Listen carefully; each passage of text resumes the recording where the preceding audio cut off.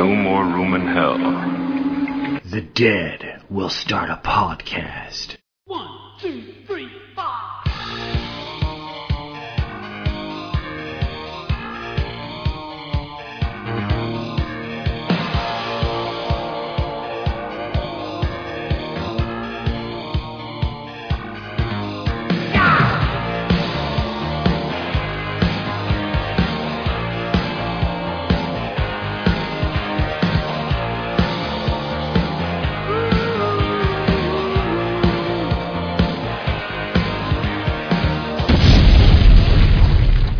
Hello, everybody, and welcome to No More Room in Hell, number 40. I'm Mike, and joining me, as always, it's Mr. Venom. What's up, Venom? How are you doing? Greetings and salutation, paisanos. Yeah, I'm doing pretty good, Mike. How you doing? I am doing well. It's first episode post-Halloween, and we're firmly into November. It could be our only November episode, just depending on how the rest of... I think there's only like a week left of November after this. It's funny because October went by so quick, but now that I'm thinking about it, November sort of went by even quicker. Yeah, not for me. I was a lot busier in October. It just felt like it flew by, whereas I still had a few guest spots in the first half of November, but not nearly as many. So for me, it hasn't really gone by as quick. October went by like a blink for me. It literally came and went. It's like I feel like I missed it. Except for the 21 podcasts I did. Yeah.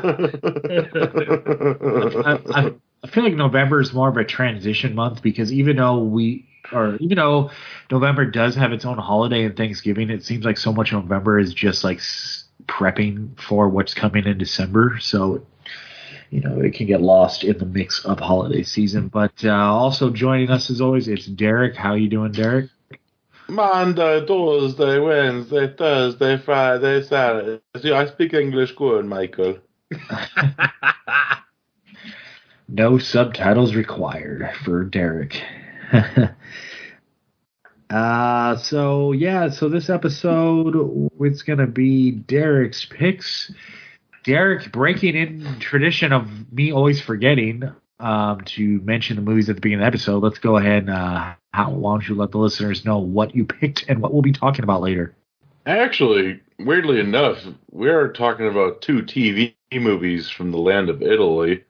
One directed by Lamberto Bava, which was actually part of a series of movies that he did called Bravo Giallo. This one titled Graveyard Disturbance, and the second movie we're going to be talking about is a TV movie directed by Lucio Fulci known as House of Clocks. Cool. And it's funny because I'm somewhat familiar with both directors, but these two specific movies are first-time watches for me, so what do you know, right? It happens. But we will kick off the show like we always do. Catch up on some stuff we've been watching. Venom, let's go to you for your first item. Let's see. You caught me off guard here, Mike. I caught myself off guard. Bazzano. Paisano, what you doing? Oh, man. Honest to God truth, I haven't been watching shit. Oh, okay. Well, I'm going to bring in some older things then that I've discussed on guest spots I've done on other shows, because that's pretty much, I'm still on Halloween hangover. So I kind of decided to not watch as much in November as I'd like. So I've been watching more like classic stuff, like stuff from my childhood, more nostalgic titles. Obviously, with Christmas coming, nostalgia is a big part of that. So, but I am going to talk about one that I spoke about on a Legion podcast recently. I'll talk about that at the end of the episode. But as far as the movie, it is my favorite vampire movie of all time. It is from Sweden, and it is Let the Right One In. Now, I'm sure this movie has been discussed endlessly by many, many podcasters, but this was the first opportunity that I got to speak about it, to actually do a full feature review on the episode, on the movie, on a guest spot on another episode. And Let me tell you something. This rewatch this week just solidified my absolute love for this movie. This movie is an absolute 10 out of 10 for me. There is not a wasted shot in the entire film. All aspects of this film are damn near masterful, from the cinematography to the score, the performances, the direction, the editing. I mean, there's almost nothing to complain about with this movie, though I'm sure, for some genre fans, it's not as action packed. Maybe it's not as bloody as they'd like for your average vampire movie, things like that. I understand all those criticisms, but for whatever it's worth, for me, the story of Ellie, a 200-year-old vampire pretending to be a 12-year-old girl, meeting Oscar, a 12-year-old boy that lives next to her, watching their quote unquote romance kind of blossom, because and I say quote unquote because at the surface, yes, it is an absolute romance between these two characters. But over the years, the more I watch the film, the more I realize that it is a one-sided romance, and that potentially one member of this relationship maybe has other thoughts in their head of what they want this relationship to be. I go into great details on that on the show that I was on, and just basically for about an hour and a half, just filleted this movie. As I just adore this film, as I've already said, it's near flawless to me. So let me hand it off to my cohorts. I assume you gentlemen have seen this, and I assume neither one of you loves this nearly as much as I do. But I'd love to hear what you guys think about it. I like it. It's pretty great. Mm-hmm. The only thing that kind of ages the movie, unfortunately, is some of the CGI cat shit, but that's unfortunate. It's just the time period that came out in. Exactly. But I look at the CGI cats as kind of comedy now. I chuckle at them. I like them. Yeah, but it's a great story, and I agree with you. It's pretty awesome, and great performances by the two young leads of the movie. Yeah, and it's amazing that the girl, Lena Leanderson, has only done 3 films and hasn't done anything since 2013. So I'm sure there's a bigger story behind that than I'm aware of right now. But after seeing this for the first time many years ago, I was convinced we were looking at a potential star. And yeah, she only did a couple of films after this, and maybe she's more into scholastics. She's in college, who knows? But yeah, you know what happened? She saw the remake with Chloe Grace Moretz, and she's like, "Nope." Cinema is now dead to me. Yeah, she's like, I can't bear the thought of them doing that to another movie I make, so I'll never be in another. Or she doesn't want to end up like Chloe Grace Moretz and look like a fat elf. Yeah. As far as the movie, yeah, I saw it in the theater when it initially released in America, and liked it a lot then. I have it on Blu-ray. I fucking love it. And, I think I know where you were going with like the talk of the relationship, because I do think it's, as far as the relationship dynamic in it, I do think it's one of the most misread relationships by audiences on a first time watch, because it's, when you go back and rewatch it, even just like a second time, and you really focus on the motivations of every character in the movie, to me, it just kind of makes it, I think it's up for debate, really. I mean, I obviously I'd be willing to have the conversation for people who disagree, but to me, it becomes pretty clear what Ellie's motivations really are in the long run. And even though Oscar's intentions, like even though he thinks something else is going on, it's really Ellie looking for her new caretaker is how I took it. And she has to rope someone in, and she found like an eligible person. And I come to that conclusion by their actions and kind of some of the dialogue with the current caretaker, some of the stuff he says before his, we see what happens to his character. And, but it's a great movie, and it's one that you can go back to. I like how it's a very different take on the genre in some ways, but when we do get down to like the handful of scenes they're done really well as far as like vampire action and stuff. Like they're done in a very effective way, and I think it's a great example of you make the audience, care about what happens to the characters, and when stuff happens, you end up caring a lot. So it's exactly, yeah. It's very well made. Yep. Yeah, depending on how can I put it? Depending on your thought process as to what is actually going on in the film and what are Ellie's true motivations, it makes the ending equal parts tragic and heartwarming. I mean, that ending at face value is a very, very happy ending. Ellie helped Oscar out, took care of his bullies, blah, blah, blah. But where the tragedy comes in is where they go from there.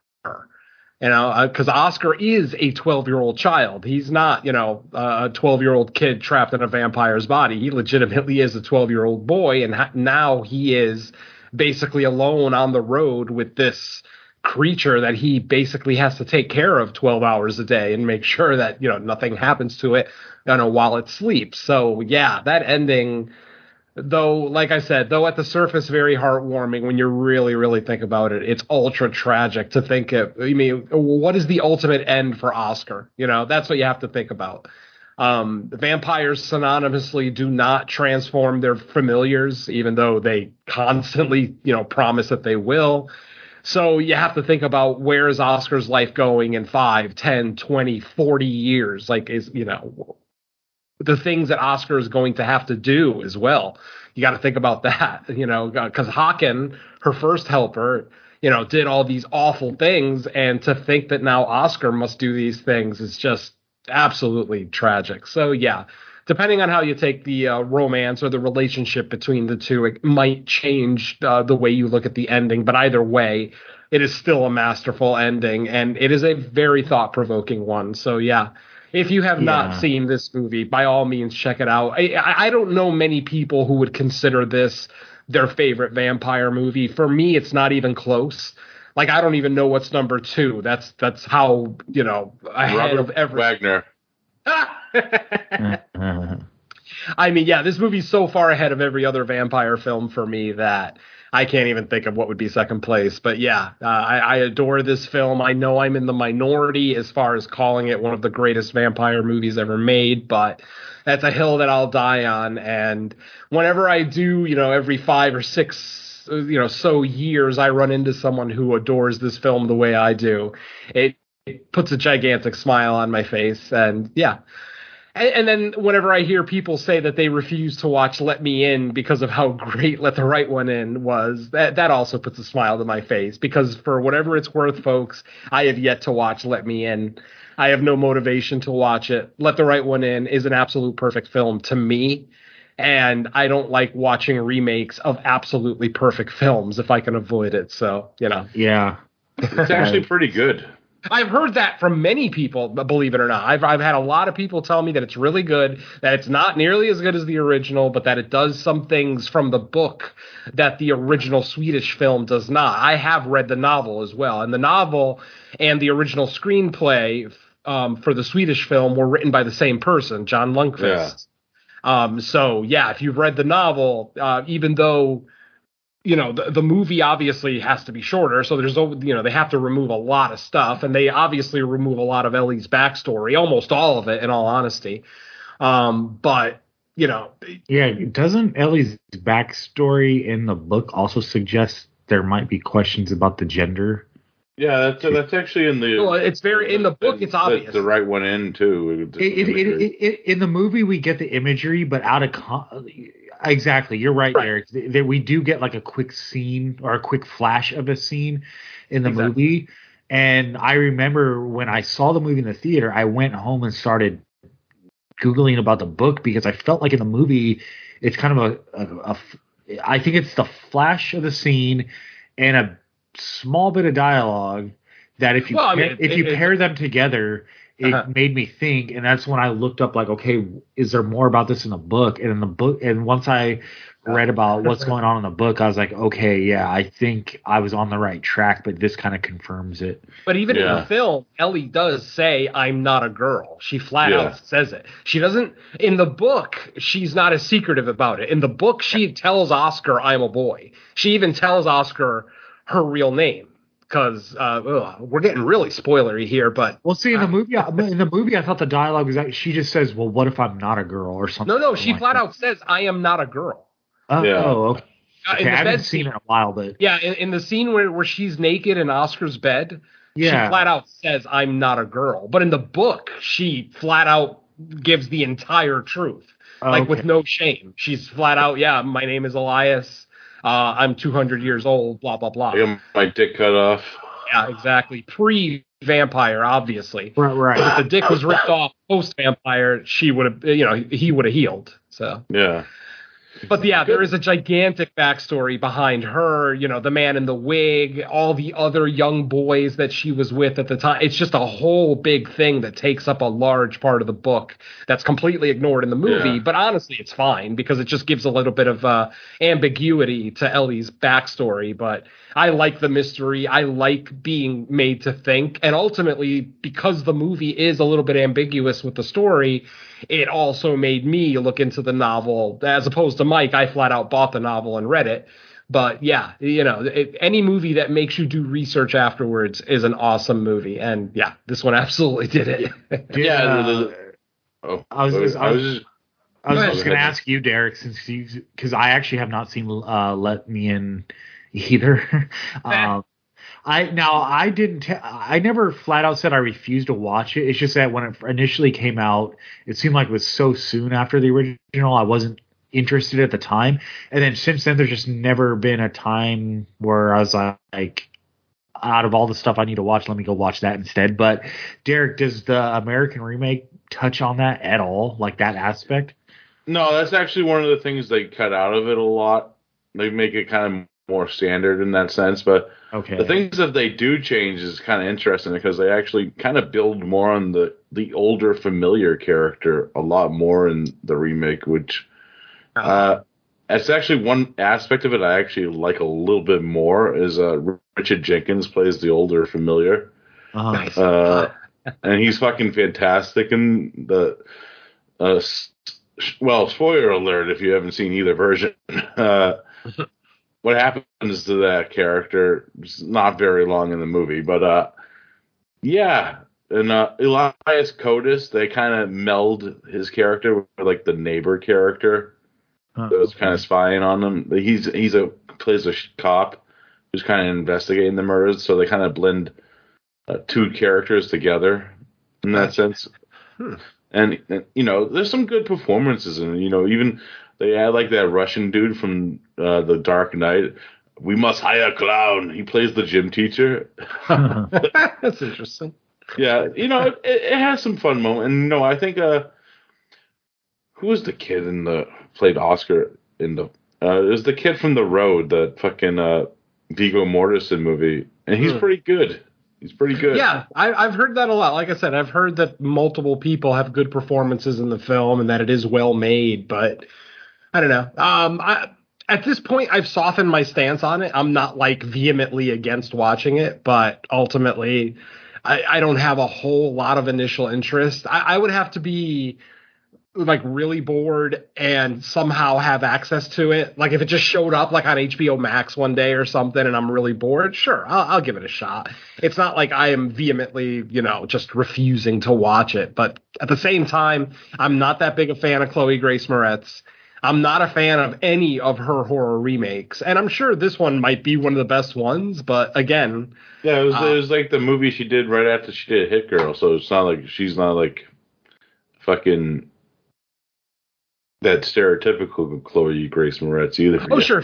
She's still the younger one. But like I said, just overall, her catalog doesn't really impress me. So Kick-Ass, I'm kind of lukewarm on Kick-Ass. Like it's got some great action sequences, but she annoys me. And actually, I do like Nick Cage in it. But yeah, she I don't know what the Your hell. Your favorite scenes when Nick Cage shoots her?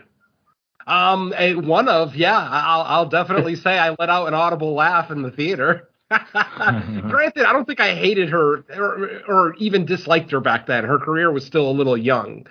But yeah, over the years, I've just not really liked a lot of her decisions. If any listeners here remember our infamous Greta review where I basically wished violence on her, yeah, you might know why I'm not a big fan.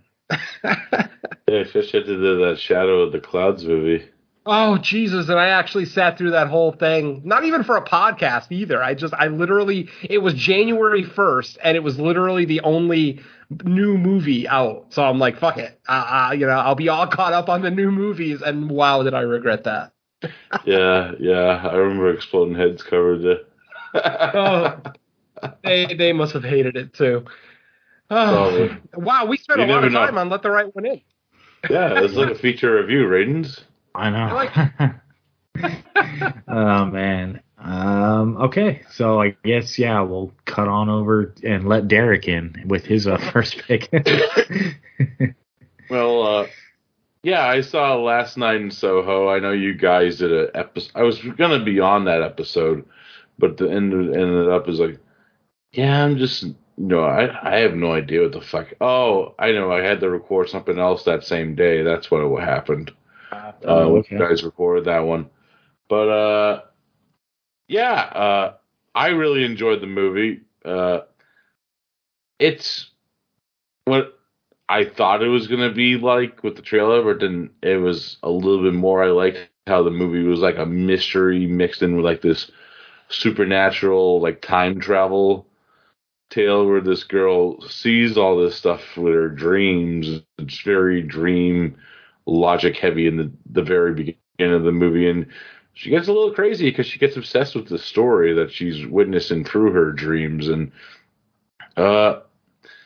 yeah, I didn't expect the twist to happen as much as on the first time watching. I did like that aspect about it because I thought, it was going to be like, oh, I kind of liked how it changed that, and even certain character twists that I thought were going to happen. I enjoy, especially involving like Terrence Stamps's character later in the movie. I didn't see that fucking coming. I was like, what? Yeah.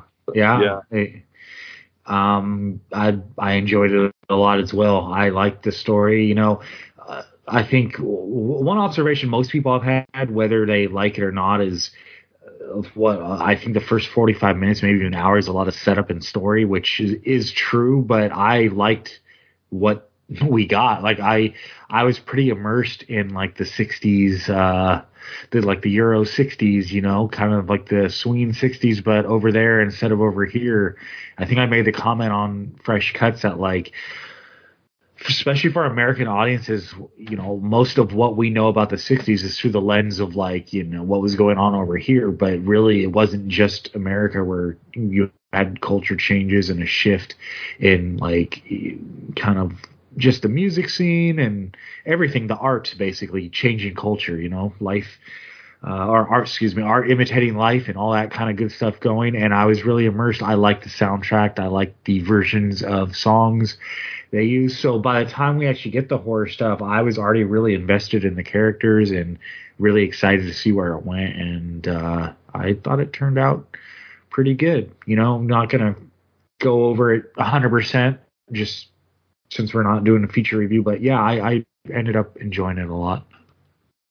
Oh yeah, I absolutely loved it. I've actually watched it a second or a third time actually, and I like it even more now. I can potentially see this ending up as one of my favorite movies of the year.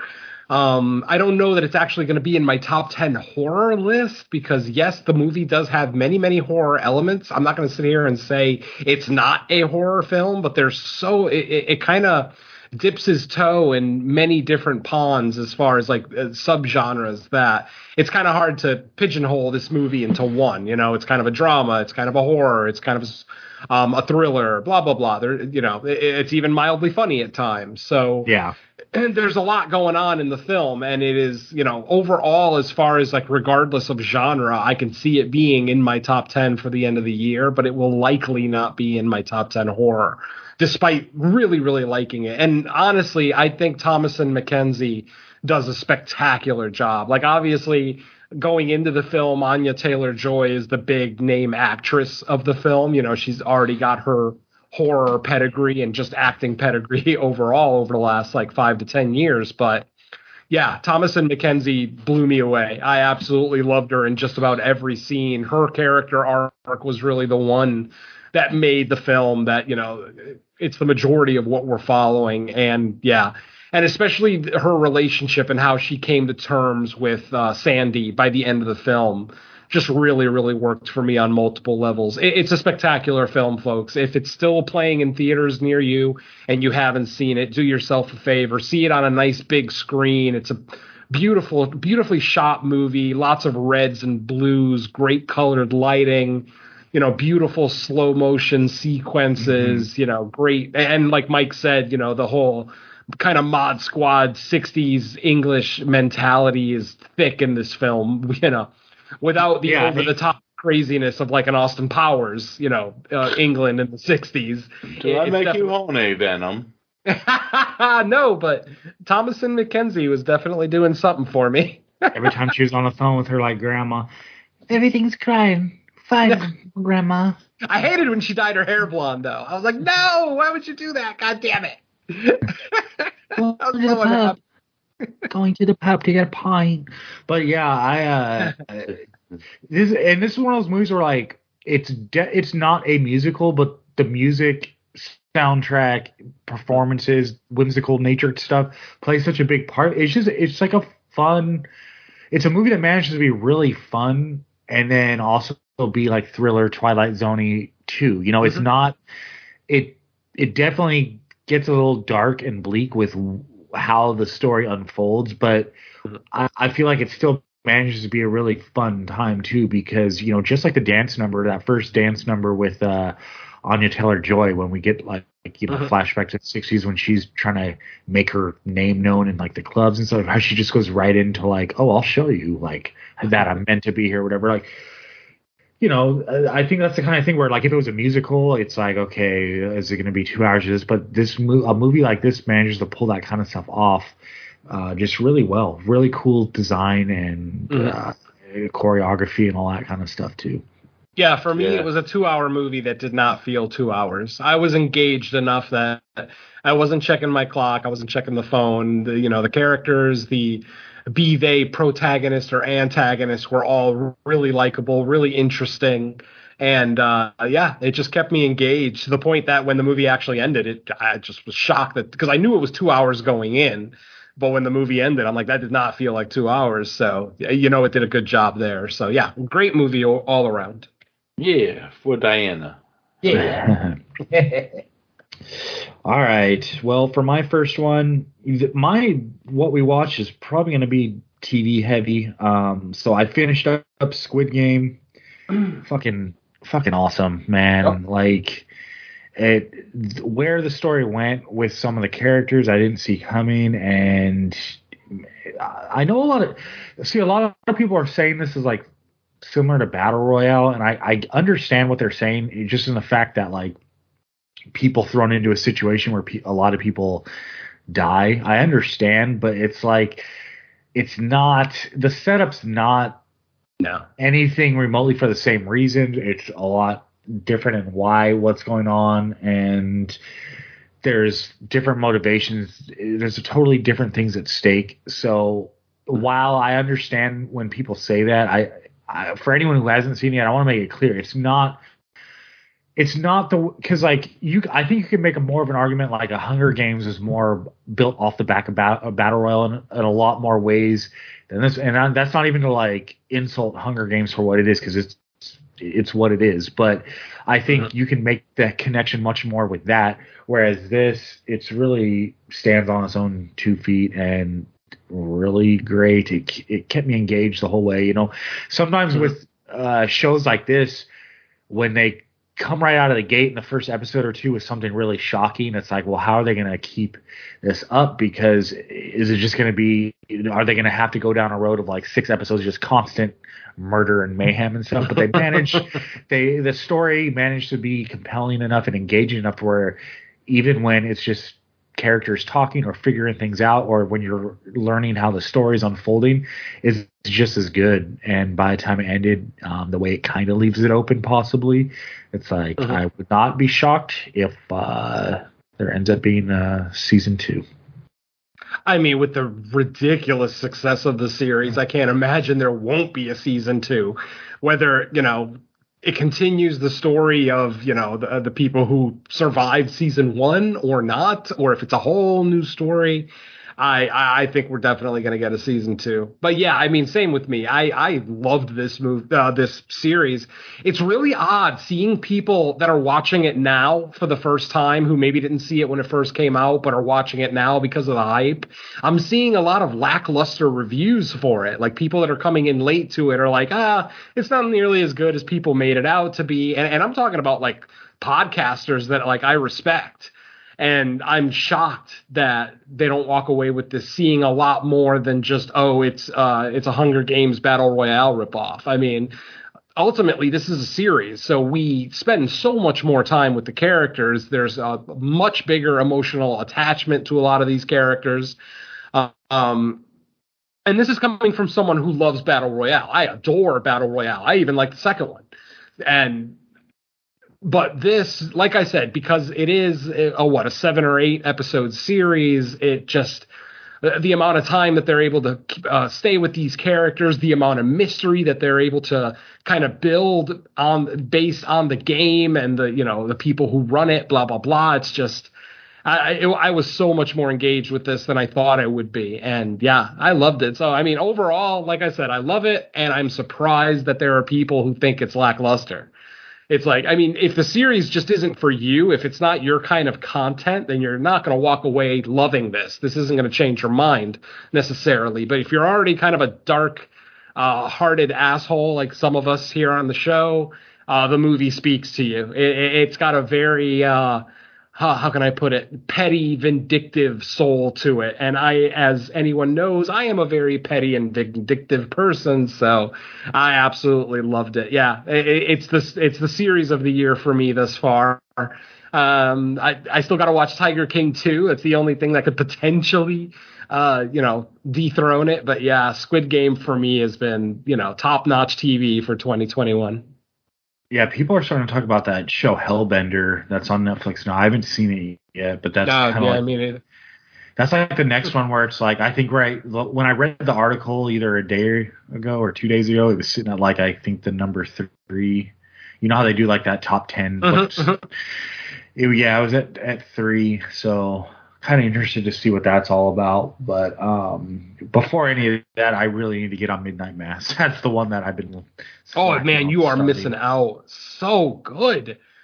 That's definitely next as far as TV shows. The main thing is I wanted to finish Squid Game because I didn't want to get in a situation where I was trying to watch both at the same time and like trying to catch an episode here of this one, then an episode there of that one. So now that Squid Game's out of the way, it's my next focus on like a VOD show is Midnight Mass for sure. I mean, Mike Flanagan has, at least for me, because I've said it before, I'll say it again. I don't binge television. I don't binge watch. It's something, I'm an old school TV viewer, I watch an episode a week, maybe a couple episodes a week, just because I have so much stuff that I watch.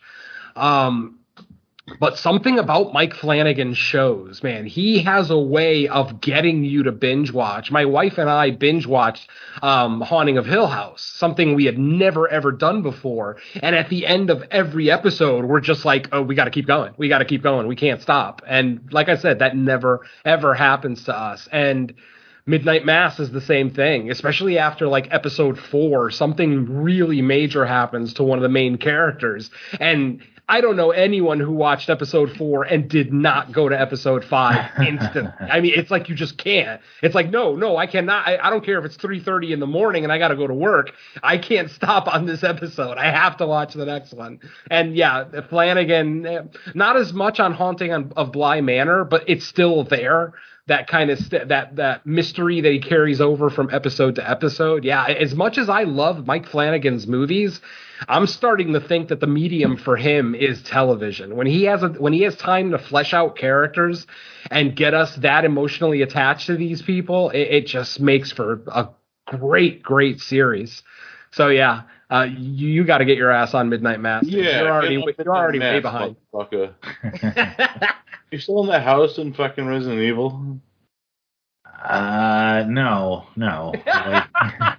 Wasn't that like 4 months ago? Yeah, but speaking of Resident Evil, next week Raccoon City.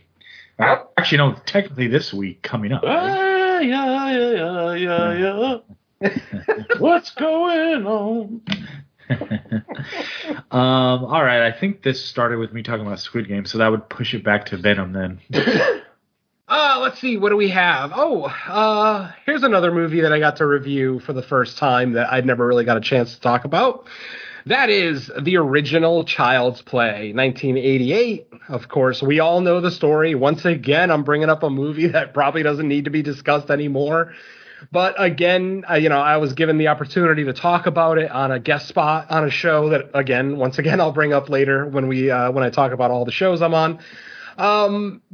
Child's Play, just a fun little movie. I mean, I actually found myself liking it more on this watch than I ever have in the past. And, I'm not going to say that I'm a gigantic franchise fan. I like Chucky. I like the series. I even like the remake. I know a lot of people hated the remake. I really liked it.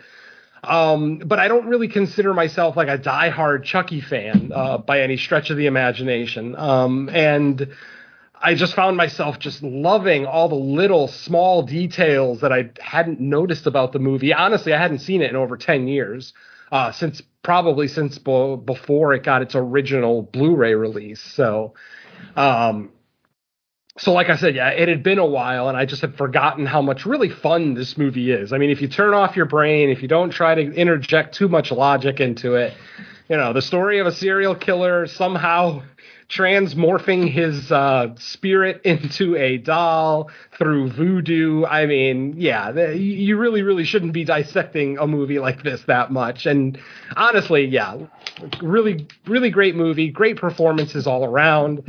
Chris Sarandon, once again, does a great job as, a douchebag, which it seems to be his number one role. Humperdinck. Oh, man. But yeah, like I said, really good effects, a good satisfying ending. Maybe not the goriest film or the bloodiest film you're going to find. Definitely nothing like the remake. The remake really ramped up the blood and the gore. But, for the original, it almost at times comes off like a TV movie if it weren't for Chucky's potty mouth. But, obviously with all the language in the movie, it's very obviously a theatrical release. But yeah. Just one of those movies that I never got a chance to talk about. Got to talk about it recently. I'm very happy that I finally got to talk about it. And once again, I am going to assume you gentlemen have both seen it. So go ahead and let us know what you think. Yeah, I love Child's Play. Fun fact, I might be mentioning that when we talk about another movie. I know Mike has seen the other movie too. Uh-oh. Yeah, but I love I love them, because if you just watched this movie and you didn't know nothing about it, you would have no idea it was about like a killer. Well, you kind of could, but you couldn't at the same time, go into it blind. Yeah. Like I did when I first seen it. I'm like, what the fuck is with this Chucky doll and why do they keep talking about it? Because I've actually never seen, I actually missed the cold open of the movie before when I was younger. Gotcha. So it was right into the part where she bought the Chucky doll from that homeless dude that the other girl thought was hot. But if you watch it from that point of view, it's actually like, whoa, okay, this is getting crazy. Plus, it spoke to me because, the My Buddy craze, that was my kind of era too. Yep. Of when I was a kid, everyone talking about that. So I was like, did you ever see Child's Play? And I was like, it's like that sense. And, Kevin Yeager's effects of Chucky, fucking amazing. Yeah. If you didn't know, if you didn't know this, he's actually married to the main actress, Catherine Hicks. They met on this movie. Oh, that's kind of romantic. Yeah. Yeah. The Seven Heaven Mom. Ha. Yeah. But, yeah, Yep. I dig it. Yeah, I know Mike loves it. One of the first movies I saw. Well, I guess technically it wasn't a theater; it was at the drive-in. But still, I mean, I'll call it the cousin to the theater is the drive-in, and Sure. it's definitely a staple of like my early horror fandom because I think it was 88, 89 that it came out. So I was like 8 or 9 years old, and at that time, that was younger than I was normally seeing horror in the theater. Like at that age, it was primarily like if the TV networks were running like their edited versions and syndication or something.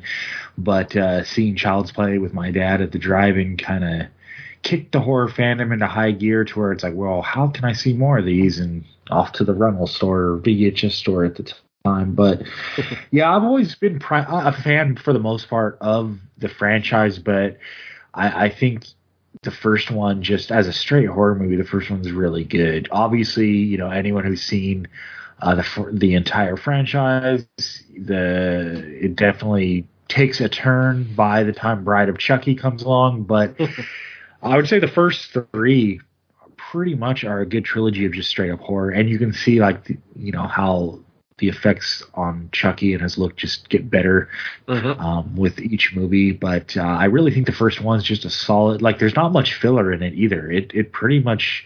Yeah, it's a quick. Yeah, for its entire running time, it's like go, go, go. It's almost too fast at times because sometimes like the cop, Chris Sarandon's character will have an idea pop into his head without any kind of investigation or anything. And suddenly, he's being attacked by Chucky. Like everything just goes by so fast. It really is breakneck at times. I mean, they crammed a lot into an hour and a half. Yeah, I love the idea as a way to push for, like, I guess we would consider Charles Lee Ray's motivation. I love that they added the fact that, okay, you can use this doll to like escape your spirit can escape, but once you're in this doll, you're kind of on the clock where you have to like get out by a certain time or you're permanently the Chucky doll. Yep. So I think that element kind of helped add to the story because then it gives him the motivation to do it. Because otherwise it's like, hey, I could just kind of stick around and lay low for as long as I need to as his doll, but he doesn't really have that option. And then going to see like the old guy that taught him the voodoo in the first place, I thought that was a cool scene. And great scene.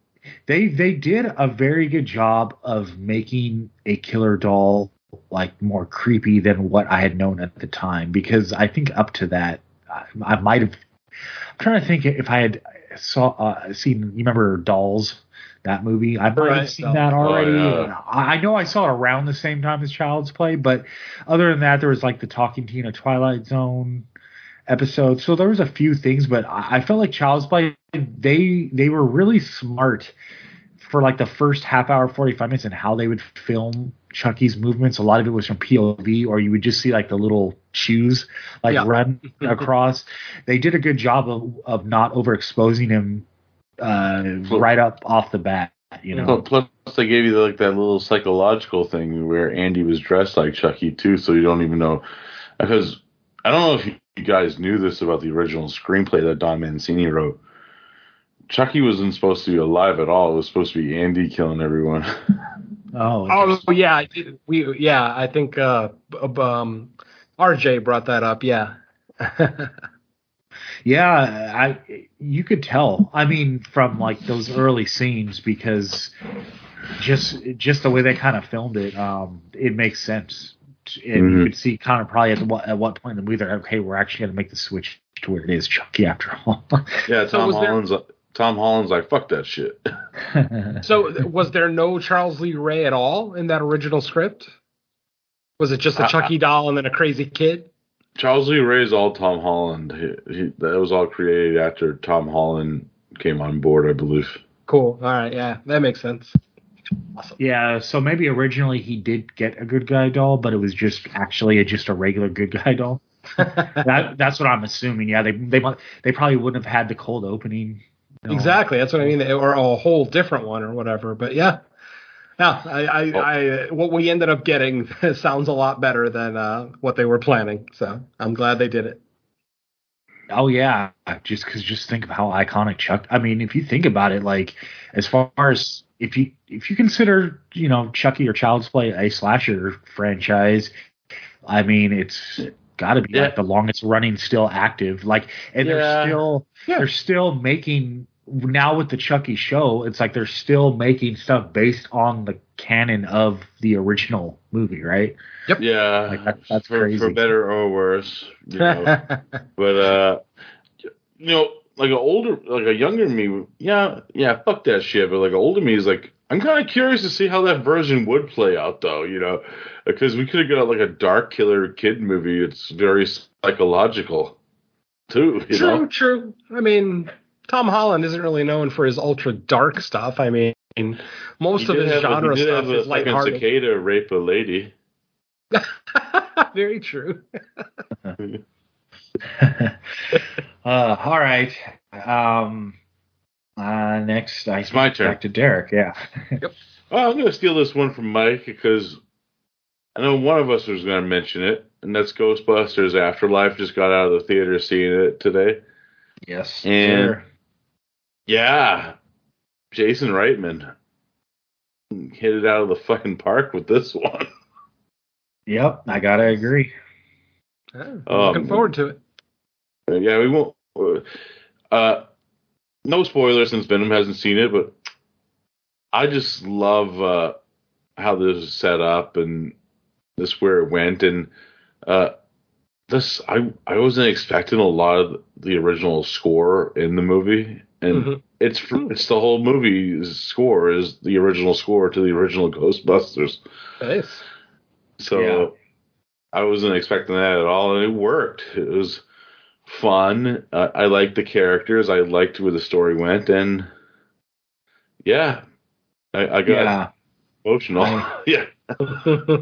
I like the fact that by the time the movie's over, we get the nostalgia aspects that we needed, but that's not a crutch for the movie itself, and I think that's what I was most impressed by. My biggest worry was that we would get into the movie, start watching it, and all we would be concerned about was like, okay, but get to the part where we think or we might know or that something's gonna harken back to the original, or because there's that natural kind of instinct to like want that. But I felt the movie did a great job of standing on its own merit. The actual story and the characters that were introduced were fantastic. I was fully on board. Like it was almost to the point where like if there wasn't nostalgia stuff coming at all, I would have been fine with it too, because I was just really impressed with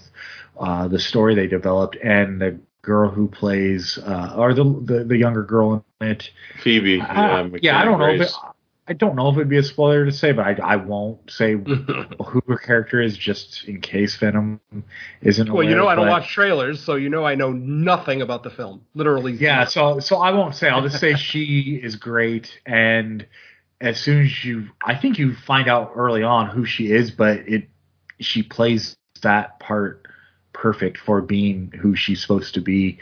And yeah, by the end, I usually don't like you kind of have that feeling at the end of nostalgia, and I would get into why it kind of hit me when a lot of times that kind of stuff doesn't, but I don't even want to say that, not because I'm embarrassed or anything, but just for spoiler stuff. And I think this movie, it does a great job staying on its own 2 feet, and where it goes from here is anyone's guess, because I think you could look at this movie as like the closing of the original, material, or not. It just kind of depends how you take where the movie goes. It can go either way, and that's what makes it so great.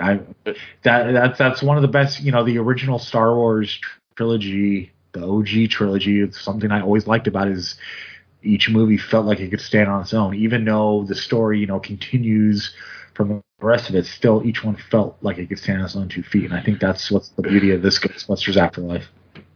Yeah, I especially love the character that I actually nicknamed Young Mr. Venom.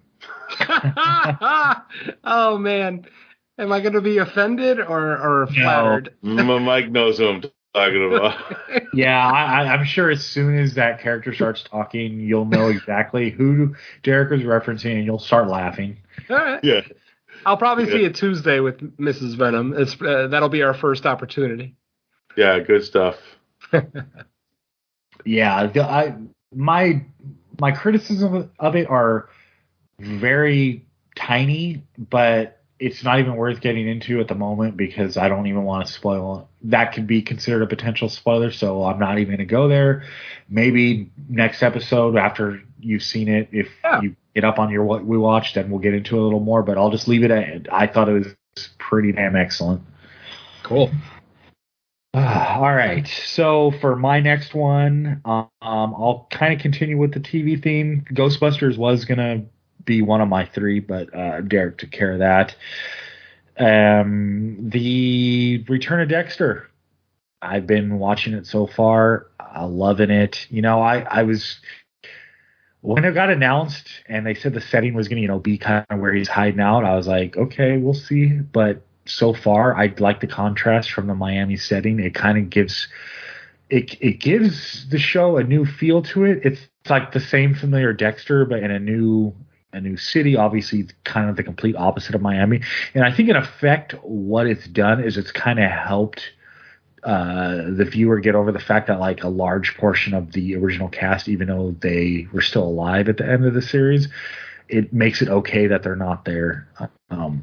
Obviously there's some stuff that's returned as far as character wise, but I think so far it's off to a good start, and it'll just kind of be like where we go with the villain, how that gets developed, how interesting that ends up becoming. But so far I'm fully on board, and then I'll make it a twofer because as cable premium networks often do when they have a hit show coming back, they like to put a new show kind of behind it just to hopefully bleed over viewers. And with Showtime, they have this new show called Yellow Jackets, which the easiest way to sum it up, because there's only been one episode so far, the second episode will be tonight, but the easiest way to describe it is kind of like a female Lord of the Flies. That's what they're developing. Basically, it's not a Killer B movie. Damn it! No, it's a high school.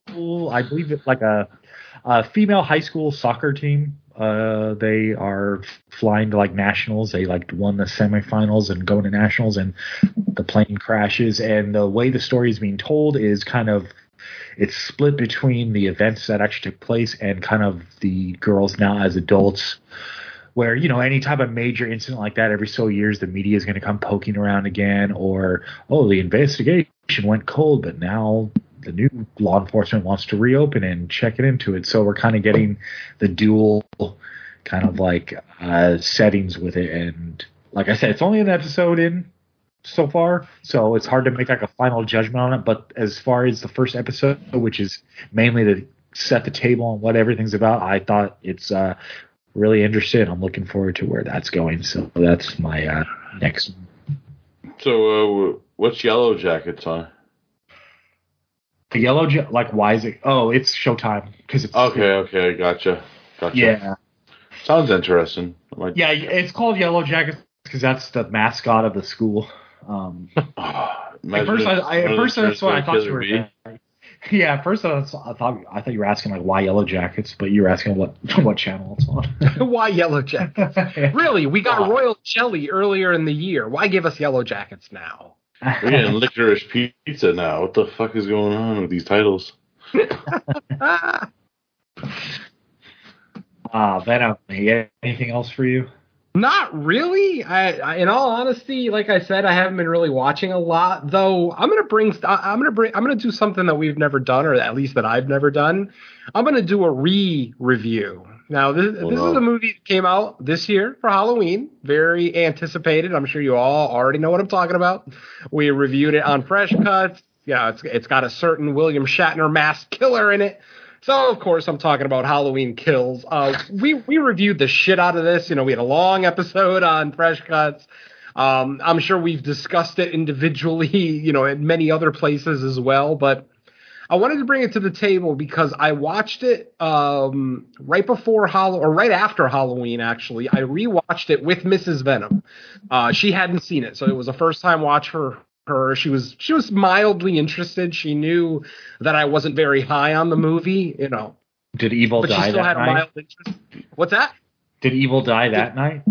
No, the pizza that we killed, that died that night, but no, nothing else died that night, unfortunately. But, man, I gotta say that the movie is still not good to me. I'm not necessarily saying that I would rate it any higher, not that we rate our movies here anyway, but had I rated Halloween Kills, when we first saw it, it's not like I would rate it higher now. What I am going to say is that I'm a lot more forgiving of the stupidity of the film after watching it with Mrs. Venom, because she's not watching these movies with a critical eye like I am. I'm sitting here trying to pick out things I don't like, things I want to bring up on a review, blah, blah, blah. But she's just watching it as a fan, as an old Michael Myers fan. One of our first dates together back in the mid-'90s, I think, was like, Halloween 6 maybe? Or it would have been no, it might have even been H2O, actually. But anyway, yeah. Okay. One of our first dates was a Halloween movie. So, there's a little bit of, romantic nostalgia there. So she was interested in the new one. And let me just say, watching her watch the film and being a lot more forgiving of the stupidity of it made me feel a little, pretentious, I guess. Because, as I've said, we're podcasters. We're glorified movie critics. And sometimes we feel the need to pan something because we didn't like it. But to watch Mrs. Venom's sheer joy of the brutality of some of these kills in this movie, to the point where if you've seen the movie, then the kill of the old couple in the kitchen where Michael stabs that guy like 8 times. My wife and I were chuckling that entire scene, not necessarily because it was funny, but just because of just how Michael was acting, what Michael was doing, and it just brought a new joy to the film that I didn't have watching it the first 2 times by myself. So what I'm going to say is that I have mildly warmed up to Halloween Kills. Like I said, I still think the kills are great. I still think every scene with Michael in it is great. It still has too much fan service. It's still pandering. It's got some painful dialogue. I can go on, but go back to Fresh Cuts and listen to it. Everything I said on Fresh Cuts is still valid. All I wanted to bring it up for here was because I was surprised at how much I enjoyed watching this with a non-podcaster, if that makes sense. Because I don't have a lot of horror movie loving friends in real life. It's mostly all podcasters. So I just wanted to bring that to the table, that maybe if you've seen the movie by yourself and didn't like it that much, watch it with a group of people. If you have a circle of friends that watches horror movies together or movies in general, and you didn't like Halloween Kills, I would say give it another chance. And, maybe it was the libations and other herbal pleasures that we were enjoying, but for whatever it's worth, I had a lot better time watching it this time with my wife than I did, by myself. So that's all I really wanted to bring it up for. I assume that Derek and Mike have not rewatched it since the first time, but if I already pre-ordered my 4K, I love the movie. That's right. You really liked it. Mike was the one who was kind of down on it. But Mike, have you given it another chance since that first watch? No, I haven't really had the opportunity to watch. Yeah. I wouldn't say I refuse to rewatch it. It's just the opportunity hasn't come up yet. But I could see under the circumstances you're talking about, how you could kind of put aside some of our initial criticisms if you're just kind of watching it for just the purpose of hey, I'm just going to throw it on and roll with the punches, I guess, Exactly. It's not like we didn't make fun of it at certain times. There's still some cringeworthy scenes, some absolutely terrible line deliveries in the movie. It's not perfect. I just want to listen to spooky records and get stoned. Come on, man. That line I kind of liked, actually. They're the best characters of the movie. They're the MVPs.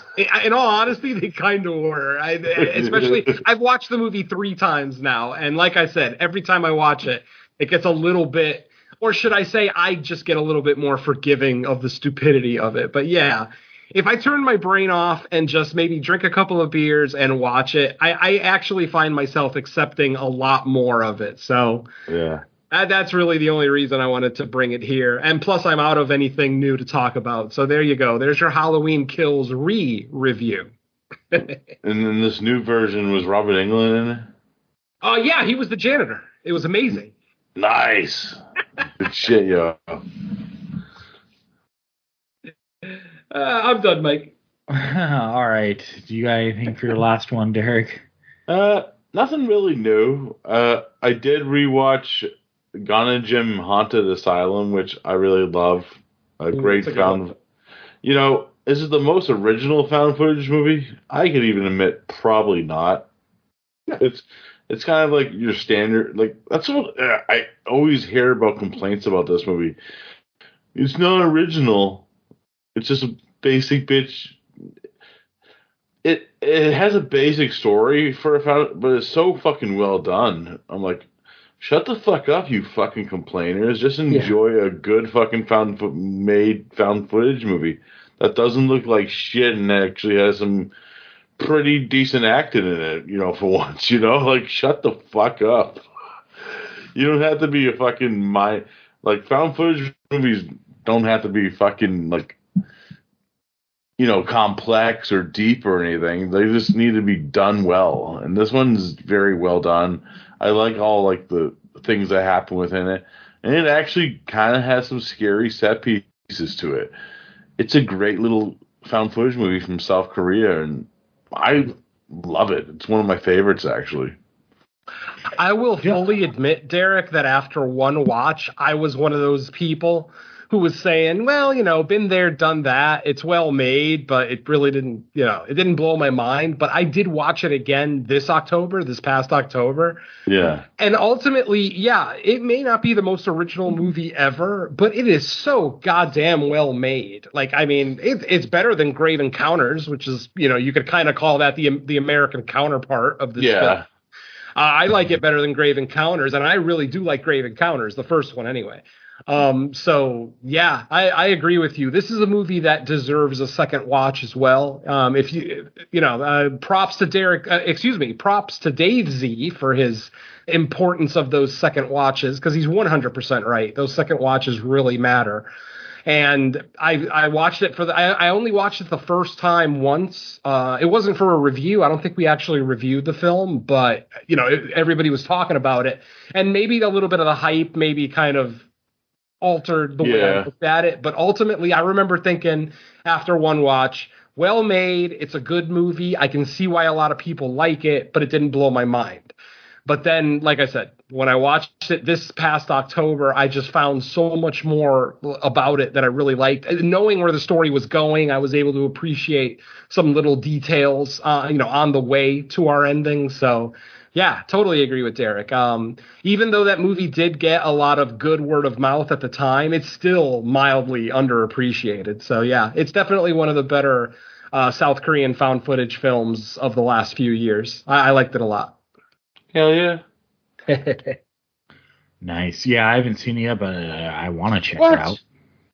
Yeah, I know. Mike doesn't like reading subtitles. That's not true. Poser. He doesn't like horror movies. Mike can't read. I'm making him review fucking Spider-Man. I just want to see how more severe what Mike can't do. I just want to see where this goes. No, you don't, sir. I have a very creative mind. You don't want to know where it's going to go. I'm going to just pick all subtitled movies from now on. Oh, do it. Yes, all foreign. We are now no more room in foreign hell. All right. Well, for my third thing, it's actually going to be a video game, something that's been sitting on my system. Here we go. Yeah. I knew it was fucking coming. Well, it is. It's here, finally. Been sitting on my system for a while. Finally decided to give Little Nightmares 2 a playthrough. Nice. And I actually streamed it on Twitch for like a couple hours, I think last week. And I had some people show up to it, which is cool. Always good to get interact. Like I don't have any type of real Twitch like presence, or I don't do it to like actually, I don't do it like another version like of a podcast to actually hopefully build a huge audience. I just kind of I'll sometimes hit the broadcast just for the hell of it. And but yeah, a few people showed up and interacted, so it was cool. I like it. I was a fan of the first one. Coming off like games like Limbo and Inside, Little Nightmares is kind of similar side scrolling platformer, just really like gross and gruesome looking. The design is really cool, pretty creepy. And 2 is more the same, but they did add like depth to the screen. So instead of just strictly like a 2D side scroller, you can kind of walk back and forth. What is it? Vertically or horizontally? Am I thinking? But Horizontal. yeah, horizontal.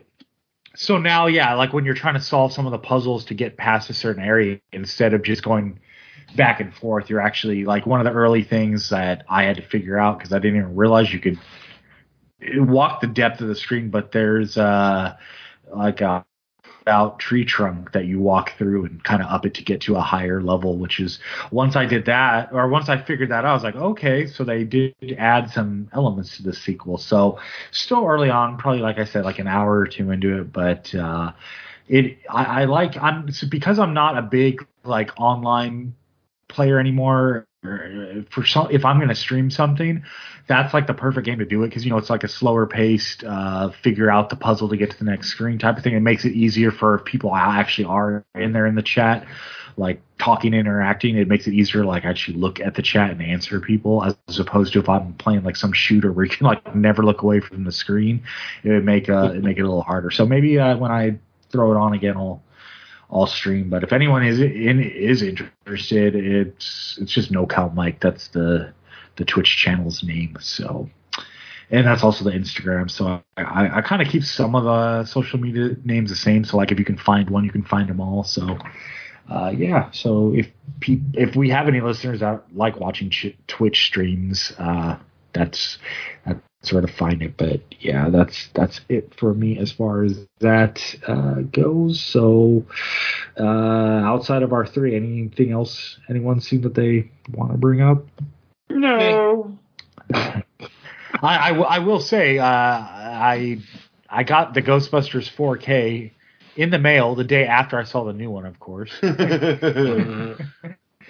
Technically it's early Christmas shopping, so I'm okay with it because I'm one of those people where, like, even though, yes, I'm an adult and I don't have to wait for Christmas, I kind of stick to it. Like, if I say this is Christmas shopping, I'll go. I won't wrap it immediately, but I will go kind of put it off to the side to go with the Christmas presents to go under the tree. So I haven't opened it yet, but I got that. I ordered the Alien 4K, the 40th anniversary, and then I pre-ordered the Krampus Naughty Edition. Ooh, you and I. Mine's on the way. I just got the shipping notice yesterday. Oh, nice. Yeah, I think I did actually get the shipping update because when I initially ordered it, it was like, we don't have an ETA yet. But I think the other day I got a new email saying, oh, it's like Tuesday or Wednesday or something. Yeah, it hits retail December 4th, I think. But if as usual, if you reserve it on Scream Factory, you get it a couple of weeks early. So yeah. Mine got shipped out yesterday. Very happy. Yeah, it doesn't start until I have my Krampus 4K in my hand. Yeah, it was a little more than I wanted to pay. But here's the thing for me. When it comes to Christmas horror, I think just Christmas stuff in general, that's kind of like the one season, and whether it's movies or TV or whatever, I don't really tend to like watch like Christmas holiday related stuff or anything like that outside of like these months. So I'm like, the Krampus is like the one I just want to hurry up and get now, even if I have to pay a little more. Where most stuff, I'll throw it on my wish list and look over a few months to see if the price drops. But for the Krampus one, I was like, if I don't get it in time for like this Christmas season, what's going to end up happening is I'll end up with it in March, and then it'll sit on my shelf until like next year's Christmas. So I was like, nah, I'm just going to go ahead and get it. Yeah, it's literally one of my favorite Christmas horror films ever. So as soon as it was announced, I ordered it. So I've had to sit here and wait 2.5 months for it to finally hit ship. But yeah, it's I adore that film. It's an absolute must-have in 4K. Again, it's Mike Flanagan or Michael Dougherty. Excuse me, not Michael Flanagan. Mike Dougherty. Yeah, the one who directed the Godzilla movie that we all love. Yep, exactly.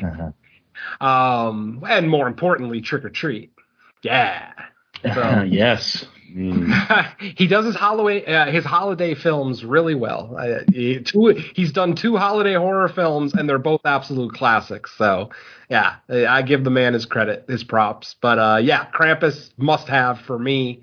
I know a lot of people, may not appreciate it. It's a little campy. It's a little over the top, whatever, blah, blah, blah. But it's so goddamn fun and so well made.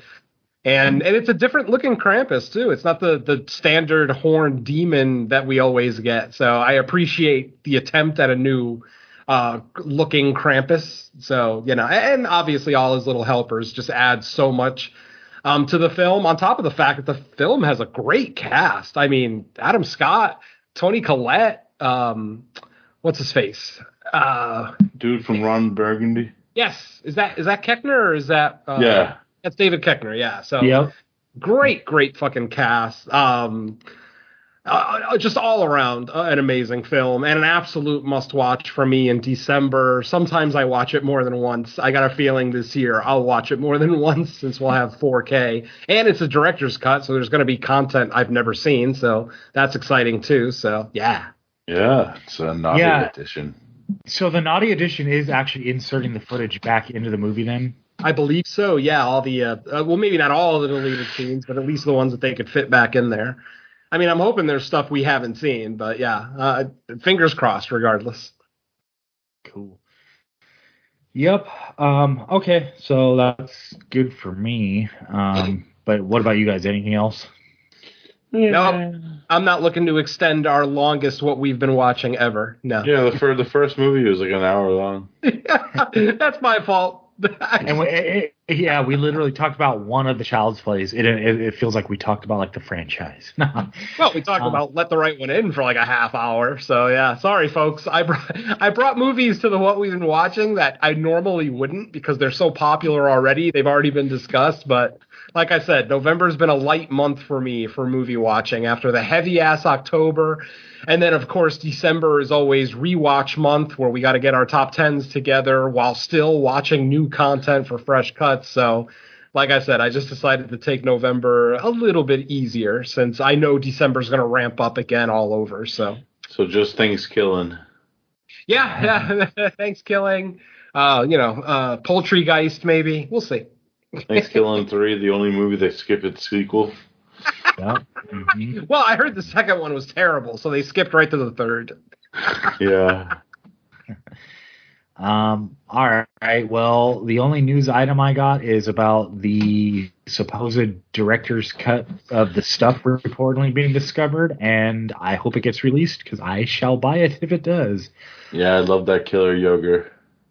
Yeah, I hope. I mean, when they announced it, did they talk about what they found, like what format? I mean, like, is it an old VHS? Did they actually find like a 35 millimeter reel? I think they said 35 millimeter in the article.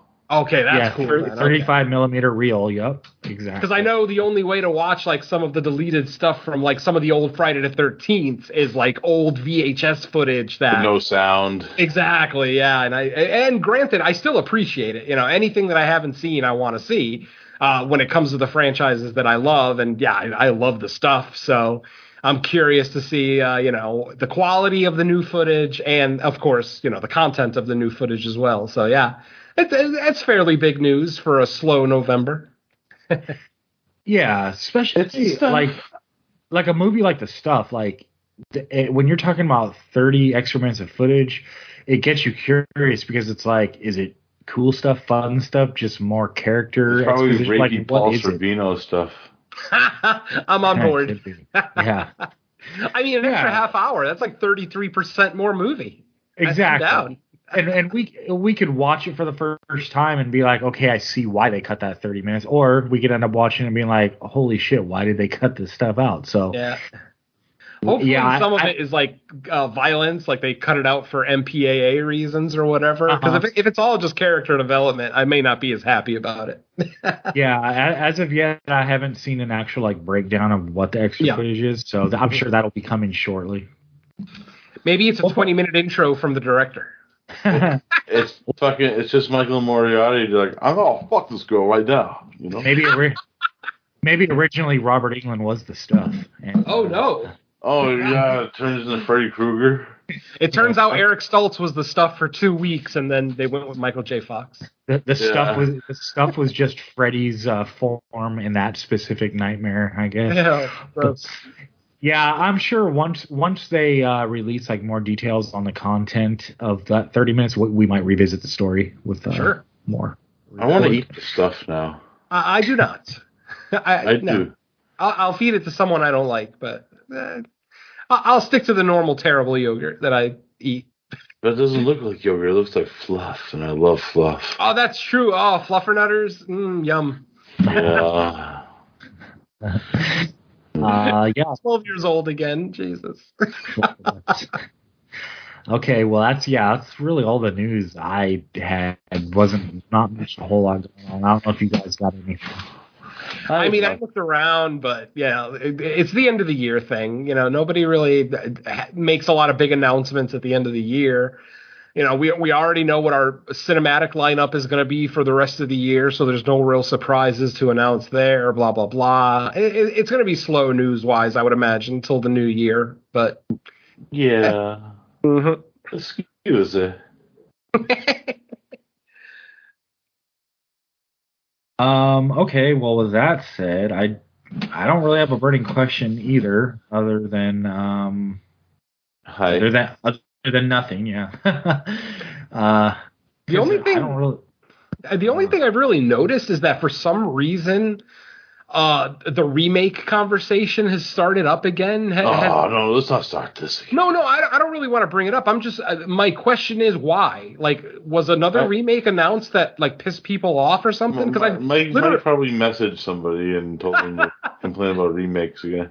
No, because it's funny because I'm seeing it on Twitter. Like my Twitter feed is getting dominated by remake talk again, and I wasn't sure if maybe like a horror movie or some other movie remake was announced that got this going. But yeah, like the last like I'd say 10 days to 2 weeks, I can't scroll for more than 2 or 3 screens without running into another person either being on one side of the remake argument or the other. So I was just kind of wondering what the hell brought that on. But the only remake that I know that's coming out is not even a horror one. It's fucking West Side Story. So I have no idea. Oh, right. Yeah. I saw a trailer for that one. I was just wondering if that maybe an announcement was made, like they announced the Nightmare on Elm Street, you know, remake part 2 or whatever. And it just got people arguing again because it's just weird that a topic just comes out of nowhere on social media. There's usually some kind of catalyst for it, you know, for a trending topic. And the remakes were trending for the last like week or two, and I just didn't know why. So it's probably just standard internet stupidity, probably. Yeah, it's like when we. Oh, go ahead. I was gonna say, I think there's a horror director remaking Under Siege, the Steven Seagal movie. Oh God. Yeah, the Timo from the Mo Brothers, the guy who did like made the Devil Take You movies, and he did the Night Comes For Us. Yeah. Yeah. What is he doing? Something? Is he doing a remake? He's doing Under Siege. Oh, he's doing Wait a minute, he's doing Under Siege? Yeah, that's weird. He does come from an action background too. He does action movies too. Yeah, but his action is like very gory, like very over the top, which I love. Don't get me wrong, but it just doesn't sound like something that like a Hollywood film would kind of gravitate towards. You never know. I welcome it. Absolutely. He also did my favorite segment of the new VHS movie, VHS 94. I mean, we reviewed that a couple of weeks ago on Fresh Cuts. Anybody who heard it knows I absolutely raved about that movie. It potentially might be my new favorite VHS film of the franchise, and Timu's segment was by far my favorite. It was like head and shoulders my favorite. I think, damn it, what was the name of that segment? The Specimen or something like that? Mm-hmm. I forget, but yeah, that kind of biomechanical, humans melded with machines segment. That entire segment from beginning to end was just pure joy for me. Just ear to ear grin on my face as these people are being decimated by these mechanical monsters. They took Frankenstein's, what was the name of that movie? Frankenstein's Army. They took Frankenstein's Army and compacted it into like a 20-minute segment, and it fucking worked. I loved it. Yeah. Yep, and it's better than Frankenstein's Army. Yeah, I like Frankenstein's Army. Yeah, so do I. I'm a fan. Like I said, biomechanical stuff I've always been a fan of, ever since Tetsuo. Ever since the first Iron Man, machine and flesh melding together, I kind of did it. Yeah, and I think isn't Lily Amirpour who did She's doing Cliffhanger. She's doing Cliffhanger, yeah, which is hilarious. Yeah, she dwells in the different genres too. Her movies aren't really technically horror movies, like full blown. They're on the fringe, definitely. Mm-hmm. Yeah, she gets all over the place. But yeah, that's just funny because like now it's like all the 80s action movies are. Well, I guess Under Siege was like 91 or something, like 92 maybe. Yeah. But that era. Are you gonna kill yourself, Mike, when they announce the Die Hard remake? Directed by Ari Aster.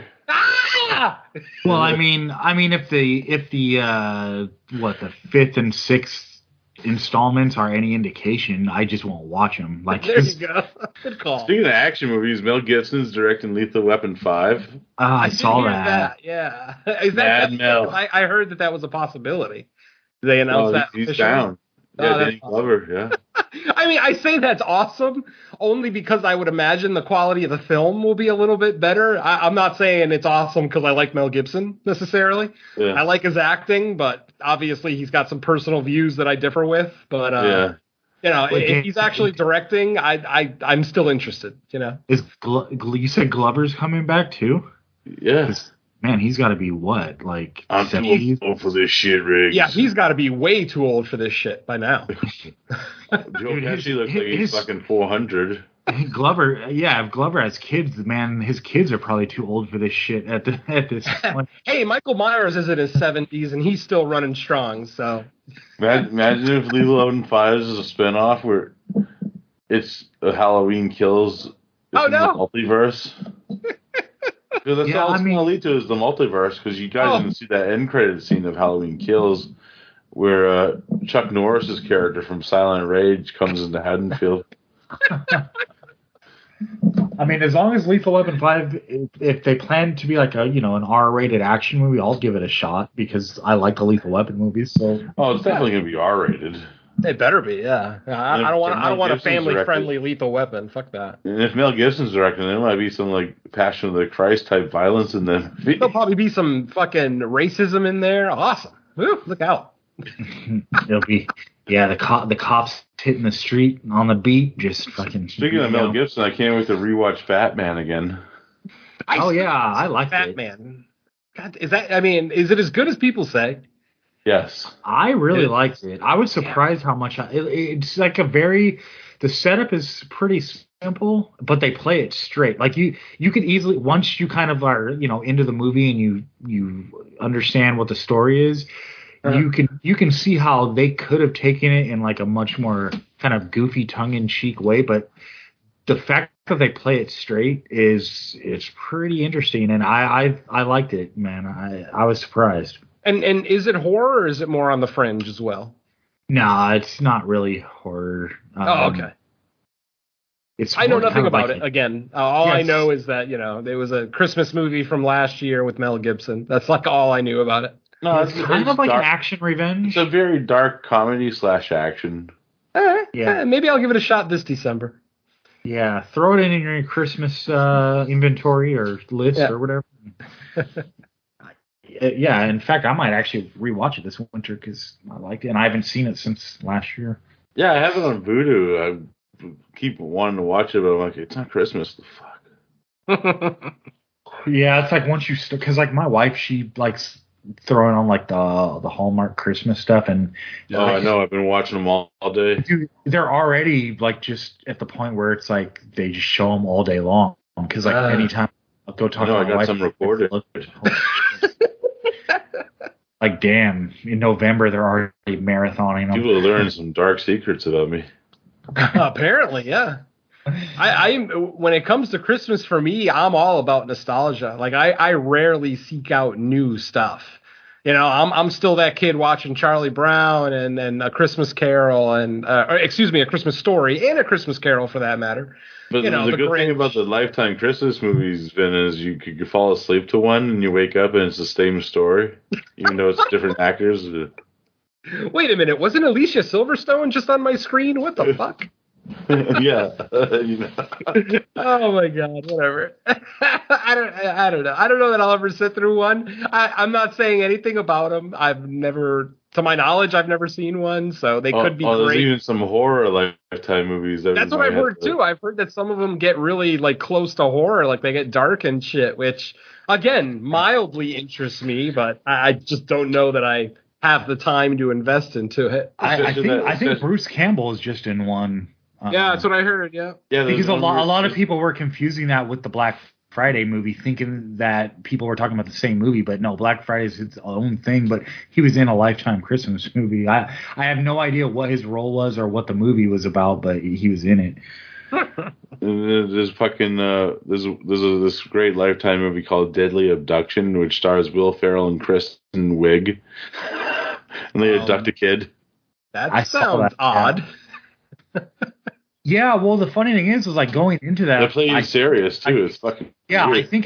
I think everybody assumed it was going to be a parody, but then because that's why I recorded it, because I thought, oh man, they're just going to rip these movies to shreds. But about a half hour into it, I'm like, they're playing this straight, like an actual Lifetime movie. Like they're not doing tongue-in-cheek stuff in this, and it almost made it more funny because of the fact that they're playing it. Yeah.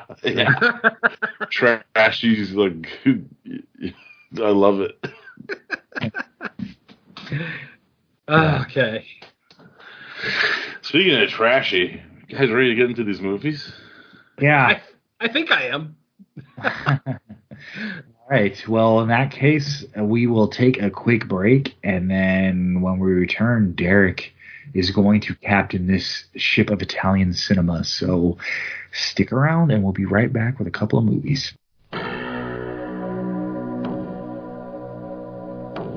Look at that. Fantastic. Treasure, all right.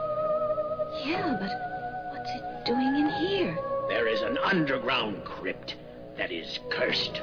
Rumor has it that beyond the crypt, you can go even deeper through a series of catacombs that, according to some people, is the waiting room to hell, a place where all the horrors from beyond the grave can be witnessed.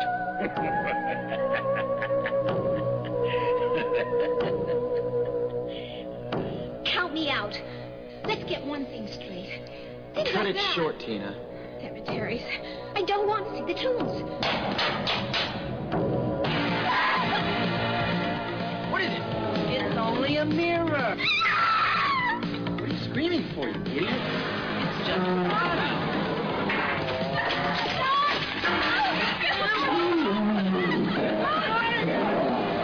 We gotta get out of here.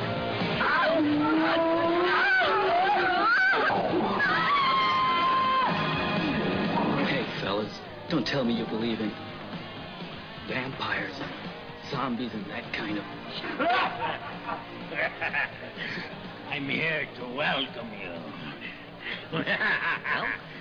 Take off the carnival mask now.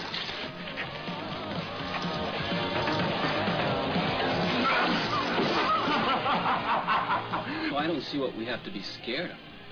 Unless Unless what? you're scared silly of a dusty old chapel and a few splintered coffins.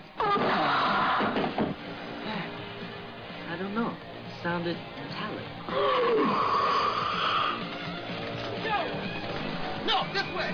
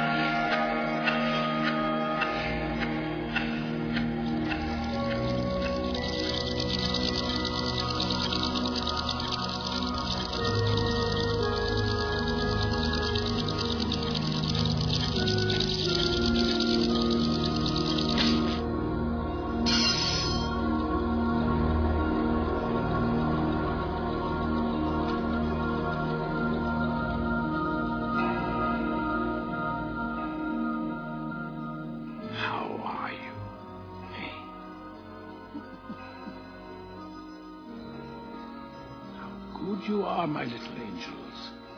You've performed well today. Don't move! I said don't move or you'll be sorry. One more step and it'll be your last, understand? If you do what I want, no one will get hurt. Drop the pistol, blast it.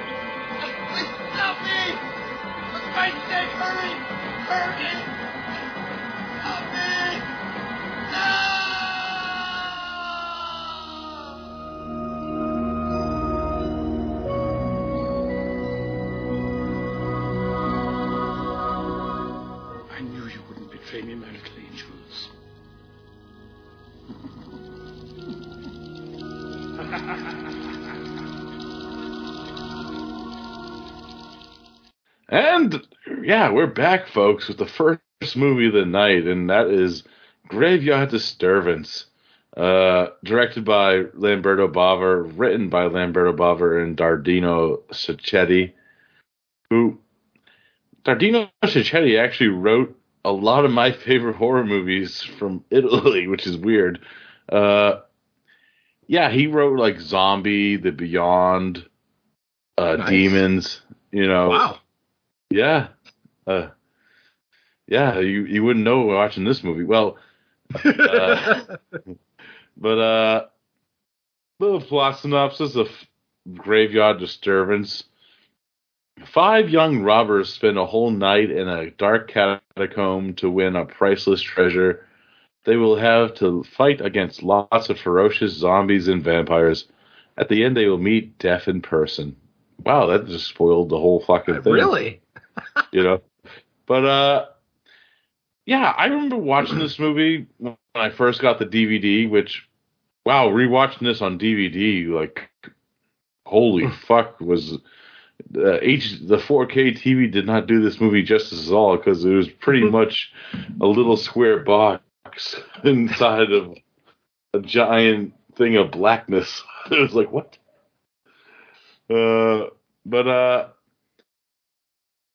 Yeah, I remember having fun with this movie the first time I seen it. Watching it this time, though, I did notice its limitations, because for one, this one actually kind of feels like a TV movie in the sense of the budget and where it goes and the story. And I just noticed I was getting kind of bored with it in the first beginning of it, especially with the buildup of getting to the actual like little like castle / pub. I don't know what the fuck it was. I thought Grandma Fratelli was going to be there for some weird reason, but that would have made the movie better. But you know, the acting dubbed, of course. There's actually only 2 actors that I do recognize from other Italian horror movies. Carl Zinni, who plays David in the movie, was actually in Demons. He's the friend of the main hero character of that movie. And, you know, he's like, kill me now! Before he turns into a demon. But then we got Patrice Ring, who plays Mickey. She's the blonde-headed girl. She's in Lucio Fulci's Zombie 3. Yeah, which is actually Zombie 2, but yeah, it's confusing. Yeah. But, yeah, you know, and you get a little fun cameo by Lamberto Bava, too, as the shock peeper that chases them out at the beginning of the movie. The movie actually does have some cool set pieces of the catacomb areas, though, which I do like overall.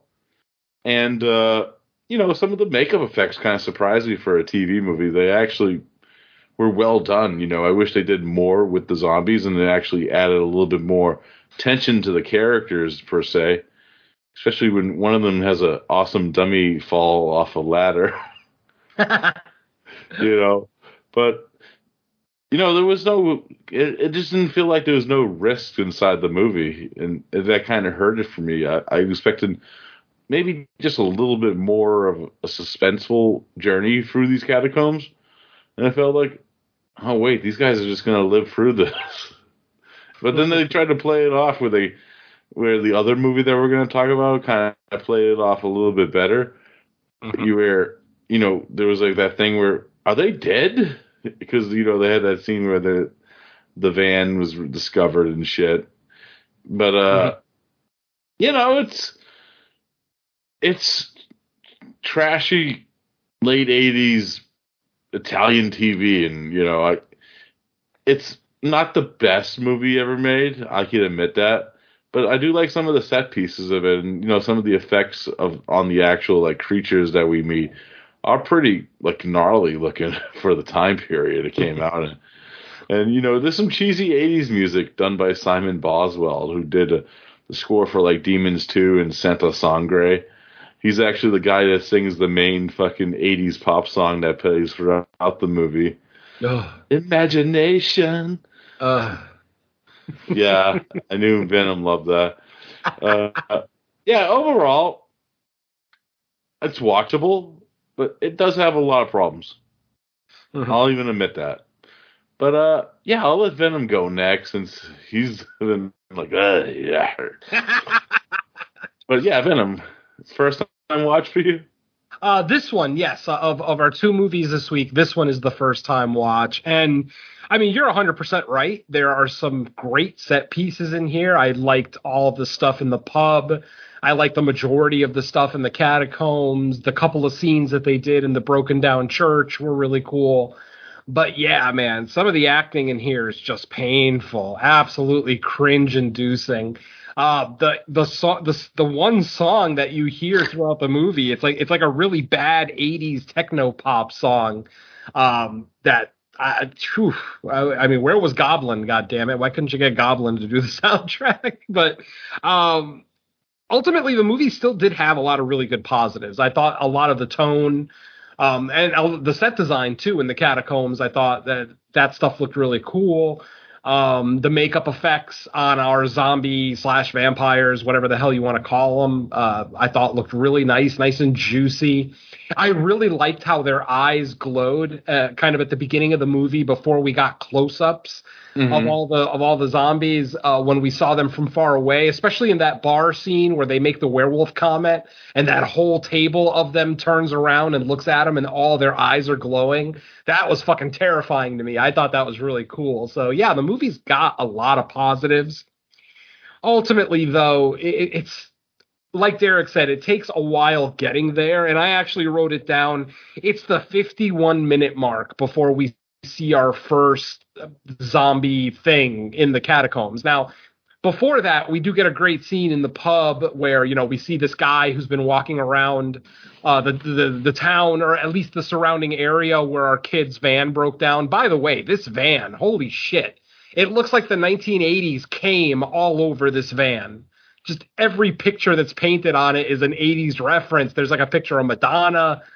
You got the cover of British Steel by Judas Priest. You've got a pair of big red lips smoking a joint. I mean, yeah, this van just screamed 80s. Yeah, the van was cool. The van. It really was one of the coolest parts of the whole movie. I mean, it looked like this. The guy obviously took care of the outside of the van. He obviously didn't take the greatest care of the engine and the rest of the van. But ultimately, it looked really nice. But yeah, like I said, getting to this point, getting to the 51-minute mark, when we finally see our first creature, it is a little bit of a drag. These aren't the most likable characters. They're not necessarily hateable, but they're just, they're terrible shoplifters, just petty thieves. Just trying to get away with little crimes here and there, and, more of a thrill thing. It's like thrill crimes more than anything. They're not necessarily looking to hurt people or assault people or anything like that. It's just, kind of thrill of shoplifting. But these kids are like in their late 20s. So I don't know where the thrill of shoplifting comes to someone in their late 20s, but whatever. That's a story for another show. And then the last thing I got to say, this ending, I hate this ending.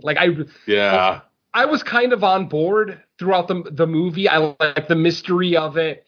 And then even like you said, when they first showed their van tipped over and not in the spot where they had left it, I'm thinking, okay, they're going for like a Jacob's Ladder type ending. They were dead the whole time or something. But it's like they kind of alluded to that, but they don't really flat out say that that's the case. And then the way that the movie ends, which, I guess we can get spoilery a little bit, the kids just kind of get arrested. Like, I don't know if there's symbolism there. I don't know if I'm supposed to believe that they actually are dead. And I also feel like this movie just had the worst Grim Reaper. Literally, the guy announces... the most uneventful confrontation with death ever. Exactly. Literally, in the same 30 seconds that this guy announces himself as I am the Grim Reaper, one of the fucking kids stabs him with like a letter opener. It's not even that big a knife. He just stabs him in the midsection and he fucking goes down. I'm like, that's the Grim Reaper? Really? I can stab the Grim Reaper? Rock on. That's good to know. But man, yeah, the movie makes some decisions that are just very, very questionable while still doing a lot of the horror set pieces properly. So there's a lot to watch here. I don't know that I could really recommend this. If you're an absolute Italian horror aficionado and you're a completionist, then obviously you're going to check this out. But I mean, otherwise, other than just for a campy, fun, good time with, a couple of good looking girls in it, no overt sexuality in the film or anything, but like I said, the movie has its positives. It just doesn't have enough of them for me to really want to return to this, with any kind of regularity. Yeah. It's worth seeing once, absolutely. Like I said, it's just cool to see, like the effects and the set design, things like that. I do like our Harbinger. He's kind of silly, constantly maniacally laughing throughout the film. I thought he was great. He's another one of the guys with the glowing eyes, who actually, well, I'll keep that under my hat just in case you haven't seen it. But yeah, he was probably the most enjoyable character in the whole thing, especially early on when he's just talking to the kids about the challenge, about, staying in the catacombs all night and getting this, beautiful bounty of gold and cash and everything else. Obviously, we just saw these kids, rob Bava's, Lamberto's convenience store. So obviously they don't have a lot of money, and obviously they're riding around in a piece of shit van that looks nice, but, obviously runs like shit. So I see the allure of wanting to stay in the catacombs overnight to win this prize, because it does look excessive. If everything in there was real, all real gold and gems, then yeah, there's a lot of fucking money in that thing.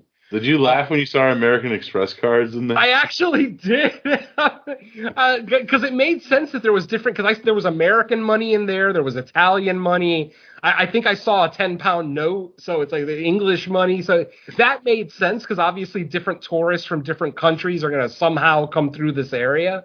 But yeah, the American Express card, I'm like, is the Grim Reaper going to go charge something? Like, what value does that have to these, undead spirits? But whatever. It was funny. Like, it definitely, that, especially at the time with the whole, Never Leave Home Without It campaign being very popular. I'm sure, I'm sure people got a chuckle out of that in the theater when it was brand new. So yeah, I can appreciate the humor. It's a little out from left field, especially in 2021, but like I said, the long and the short of it is, there's a lot of stuff to enjoy in this movie, but unfortunately, it takes a long time to get to the stuff that's really, really fun. Characters who aren't the greatest actors and are really just caricatures of your average, small-time thugs that get caught in a supernatural situation. So, but overall, it was enjoyable. I don't regret my time with it. Like I said, ultimately, our shop owner, or not the shop owner, but the tavern owner / harbinger of our film / his third character. I did enjoy him. He kept my interest. I wish we would have gotten more of him. Just like I wish we would have gotten more of a couple of characters in our next film. But again, we'll get to that in a little bit. But yeah, overall, I mildly enjoyed the film. Like I said, it's a short one. It's only an hour and 33 minutes, so it's not a long movie. It's not hard to get through. That first 50 minutes might be where you're going to have the hardest time getting through. But then once we get to that third act and all the undead creatures start coming to life and the mystery of the whole thing starts to unravel a little bit more, there is stuff to enjoy, but overall, it's not going to get the biggest recommend from me, but still very watchable. Yeah, I'd be curious to see what you think about like the other movies that were released for the Bravado Giallo series. Until Death's actually, I think, the best one, which is it's sort of like a horror remake of The Postman Always Rings Twice. Oh, nice. Yeah, they're all directed by Lamberto Bava. Mm-hmm. The one that probably most people probably know is The Ogre, which was also released as Demons 3 here, even though it has nothing to do with demons at all. But yeah, Mike, was this a first time watch for you? It definitely was, and I'm wondering if the 90-minute movie with kind of like the quick ending to, or the quick demise of Death, Grim Reaper guy, was because with with it being a TV movie, I'm not sure if other countries do what like they do here on TV, where it's like everything's strictly to that time limit where they wanted to fit it in the 2-hour time slot with commercials and all that. Because that the way he goes out like a little bitch was like, I was kind of surprised by that. But as far as the movie overall, my first impression was like, is this the cast of the Italian Saved by the Bell that's starring in this movie? The main dude would like look like he was dressed like Zach Morris, and then you had like a Jesse Spano looking girl, and then one dude could be Slater. But I think once the movie hits the catacombs, I actually like the design of it. It almost kind of gave me like an escape room or like a cube type thing where each catacomb they have to figure out how to get out of it, and then they go to the next one, end up getting kind of lost in it, and each section there's like some type of new thing, whether it's like an actual creature or something coming alive that goes after them, or just the room itself where they're trying to figure out the mystery. So I was actually pretty entertained by that. I liked it for the most part. It's like it's nothing great, but there's enough there. With the set, I think the set looks cool. Like it's a fun movie to look at. Just the inventive of what's going on. I definitely like the concept. This is like one of the ones where like if you put it in the right hands, I'd be interested to see like what someone could do with it with like a bigger budget, and just it would have to be the right person making it though, because you kind of have to get the POV of Italian horror cinema, assuming it's like remade by another Italian director. But I had fun with it. Like I say, or like Venom said, it starts a little slow. You kind of got to hang in there, but the movie is about what goes on in those catacombs. So it's like you just got to try to hold out till we get to the catacombs, and then I think you'll have fun from there on out. Yeah, for sure. For sure. Now, let's get into something completely different. Also from the same year, 1989, The House of Clocks, directed by Lucio Fulci. Actually, funny story, because I just mentioned Until Death, which was the other Lamberto Bava movie. Actually, Fulci and Dardino Sacchici were actually like, they had like a working collaboration. It was actually supposedly his idea to actually do a horror version of The Postman Rings Twice, and he told Satichi this, and guess what? That's what ended their friendship, was they made that TV movie. But House of Clocks, directed by Lucio Fulci, story by Lucio Fulci, and written by Gianfranco Silcari, who also wrote the two Bruno Mattei zombie movies that we did. What a pedigree. And Daniel Strappa. Sounds familiar. I have to look at his filmography later. But, three low-life punks are trapped in a posh villa while trying to rob it and become at the mercy of the murderous owners, these fucking synopses is just have the power to stop and reverse time via their mystical clocks. Mm-hmm. Yeah. I'll save my thoughts for last. Venom. This was not a first time watch for me, by the way. It was a second time watch. This was one that I watched sometime, I'd say like in the late 90s, like maybe 10 years after it came out. And watching it this week, it actually reiterated what I thought of the movie. I love this movie. I'm not going to say that it's a great movie, that it's so incredibly well made that that it's objectively good. This movie is not great, but something about it speaks to me. I from the very first minute to the very last minute, I am having an absolute blast with this movie. Vittorio and Sarah, the old couple in question that lives in the titular House of Clocks, are so goddamn charming. Like, they're psychotic killers, obviously. I mean, we see them in kind of, not really a cold open, but in one of the early scenes in the film, we actually see them murder their maid, Maria.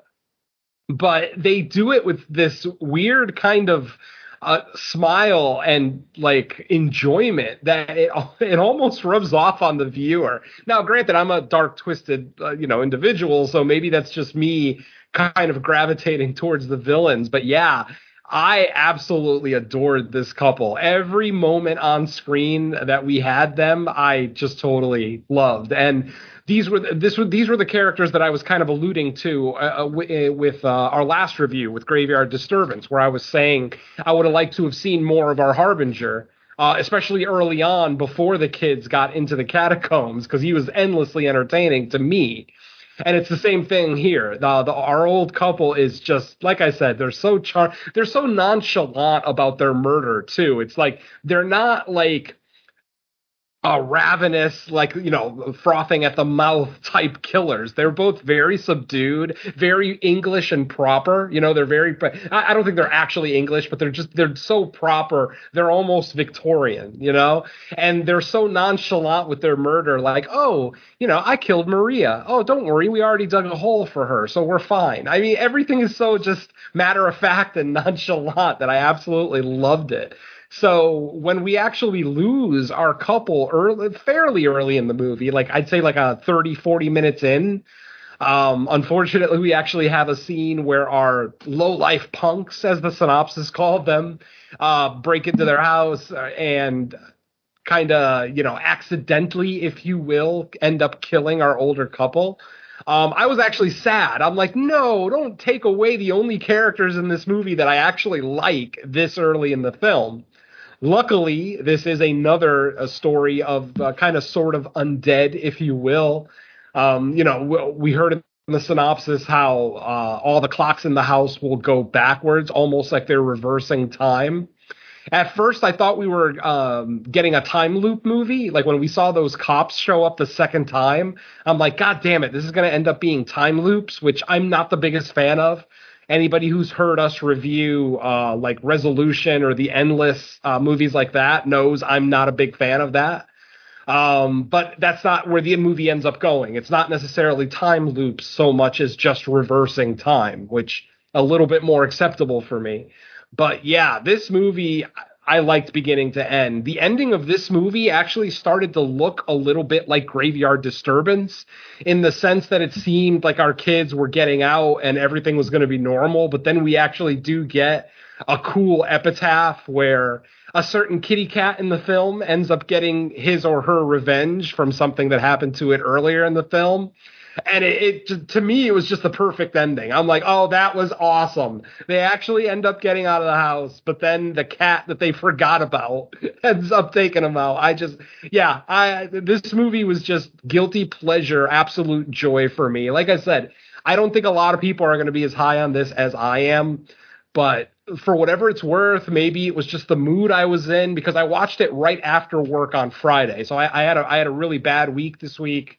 It was long. I got sick actually on one day this week, so I actually missed work on Wednesday. But come Friday, end of my work shift, I popped on House of Clocks, and I swear, Derek, from beginning to end, I had a smile on my face.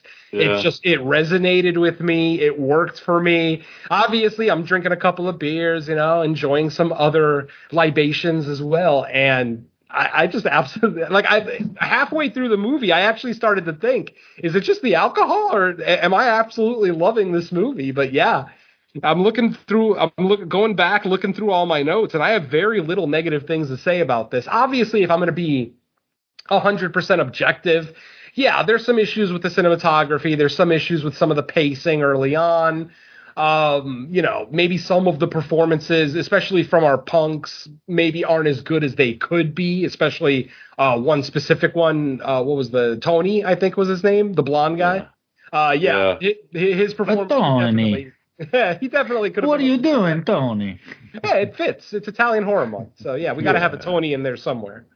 I hate that they call him Victor. In the credits, the older gentleman's name is Vittorio. I like that so much better. If you want to shorten it, just call him Vito. I'm okay with Vito, but to change it for the English dub to Victor, I didn't really like. So I'm still calling him Vittorio. I don't care. I love that name.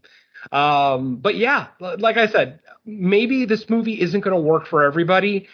It's got some limitations. It's got some, maybe even some confusing story elements to it that where you're questioning, like, well, wait a minute, if that's happening, then how can this be happening?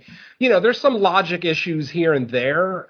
But if you go into it with a clean slate, you know, try not to read too much into it. Try not to make too much sense of the third act and everything that's happening in the house. And then even with, you know, the kids kind of getting out of the house and that kind of leaving you scratching your head. It's like, if you can get through all that, I think that there's a really, really good time to be had with this film. Some great, all three of our protagonists, all three of our antagonists, I thought were great. Even, what's his name? Peter, the kind of butler handyman guy. I liked him too. It really bothered me that he kept wiping his eye. It's like, why don't you just wear a fucking eye patch if you're going to be rubbing your eye all goddamn day? But whatever. Well, she's got to have that eye horror somehow. I mean, God bless him for having the confidence to let that thing be shown all day, that torn up eye that's leaking fluid. You know, most people would hide it with a patch because they're embarrassed. But, you know, so I'll give Peter his credit. He's very comfortable with who he is.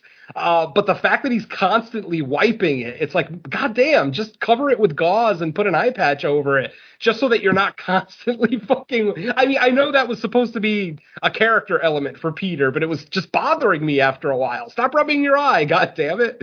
But yeah, like I said, folks, overall, I had an absolute blast with this movie. I had a really good time with it. I don't think most people are going to have the experience that I had, but for whatever it's worth, when I watched it, it was the absolute perfect film to get me out of my funk from earlier in the week. And Derek, yeah, I'm so happy you picked this one because it just hit at the exact right time for me. And I might go ahead and watch this again when we're done here because I had a really good time with it. And it's an hour and 24 minutes. I mean, it's a quick watch, you know. It gets to the action a lot quicker than Graveyard Disturbance did, at least. You know, at least we get a really juicy, gory murder fairly early. You know, the aforementioned maid, Maria, that gets taken out. They end up stabbing her with a pole, and when they pull the pole out, her fucking intestines come out with it. Oh. I thought that was fucking great. I'm like, when it looks like they stab her in the vagina with it. Oh, that's right. They got her right in the baby maker. Oh, I totally forgot about that. Like, straight vagina shot. And then, like I said, they pull the thing out, and it's all intestines just oozing out of the wound. And this is a TV movie. I was absolutely shocked. I mean, granted, it's Italy, and I don't know what the TV standards are like out there. I'm sure they're more lax than they are here in America. But when I saw that kill, I'm like, you would never see something like that on TV here. So I totally appreciated that. But yeah, like I said, overall, I had a great time with this one. Nice. Michael. All right. So yeah, first time watch for me. My early impression was, okay, this is kind of interesting, how the mechanism of the movie, how, you know, this old couple that we think for a few moments is endearing. You know, they have the hired help to kind of help around the house, and then you find out, oh, they're actually murderers, like serial killers of some sort, living in their house. And so we get our setup, and man, I thought this movie was fun. And you know what I like about the whole rewinding time with the clocks going backwards is it's kind of like once it's set in motion, it keeps going because it keeps going further back into the past, and then it even like ends up resurrecting the one chick they kill at the beginning, which is freaking awesome. But yeah, you know, overall, I had a lot of fun with this. It's a very unique story and how it works, and just all the other characters involved in it. I like, you know, the fact of how our kind of band. I always love movies where you have a set of criminals that end up somewhere where it's like, oh my god, do I got to root for the criminals now? Because now there's this crazy murder house that they're in, and it's like, I shouldn't really be rooting for anybody here, but let's just see where things go. And then that's where, like, at that point in these types of movies, it's like, okay, just give me something fun and interesting to watch. And this movie did that. Yeah, I liked it a lot on my first time watching, something I definitely want to revisit. And I think movies like these are so cool to discover because the name Fulci kind of elicits like a specific type of horror movie, because that's what he's most, I guess, most known for with the masses, just like straight up the zombie movies and the zombie gore. But then like you get further into his filmography, and movies like this pop up where like, yes, there is still some good looking gore in it, but he does do a lot of other stuff than just straight zombie movies. And if you have a good experience with like his other stuff, it just makes you want to watch more and more of it. But man, yeah, I thought House of Clocks was really fun. I recommend it to everyone. But yeah, I thought the character, I did like the housekeeper too. I like the fact that he was a pretty loyal housekeeper. Yeah. I love the fact when they the old couple first gets resurrected, like they're walking around with their wounds and everything. Yeah. Well, yeah, man. And I love they come back.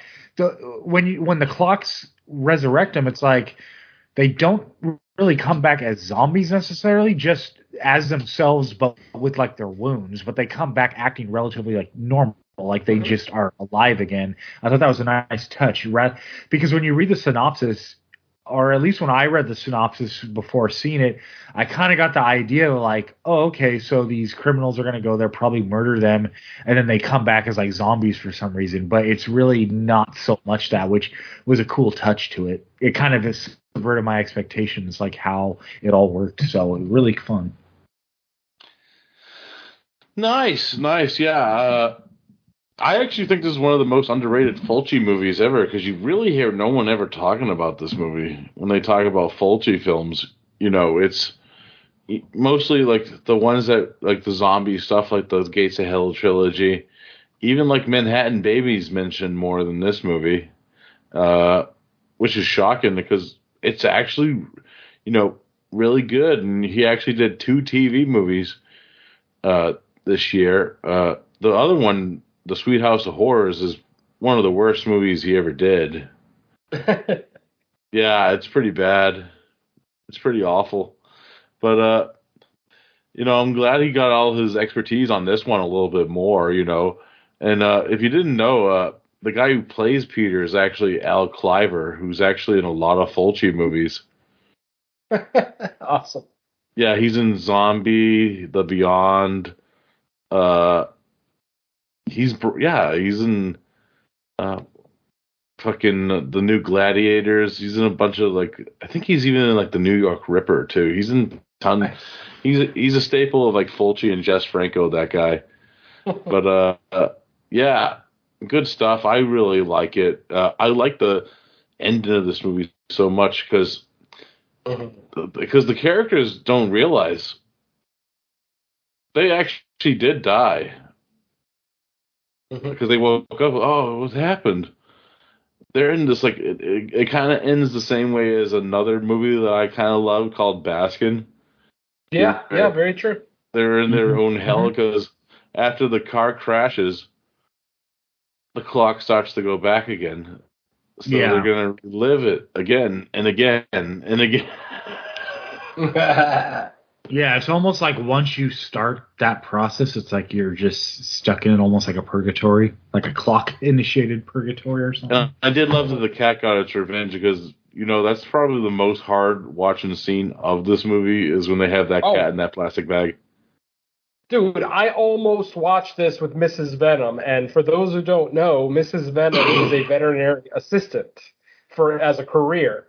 If I would have watched that with her and she saw that scene, she would have fucking slapped the shit out of me and probably not spoke to me for a week. So, yeah, holy shit. It is an uncomfortable scene if you're an animal lover, but even if you're not an animal lover, it's still very sadistic. It's one thing to shoot animals, but to do what they do to this cat, very unnecessary. The only thing that I regret about the end of this movie is that the cat doesn't live. I would have loved what they should have done, and I know it's pandering, it's kind of fan service, but whatever.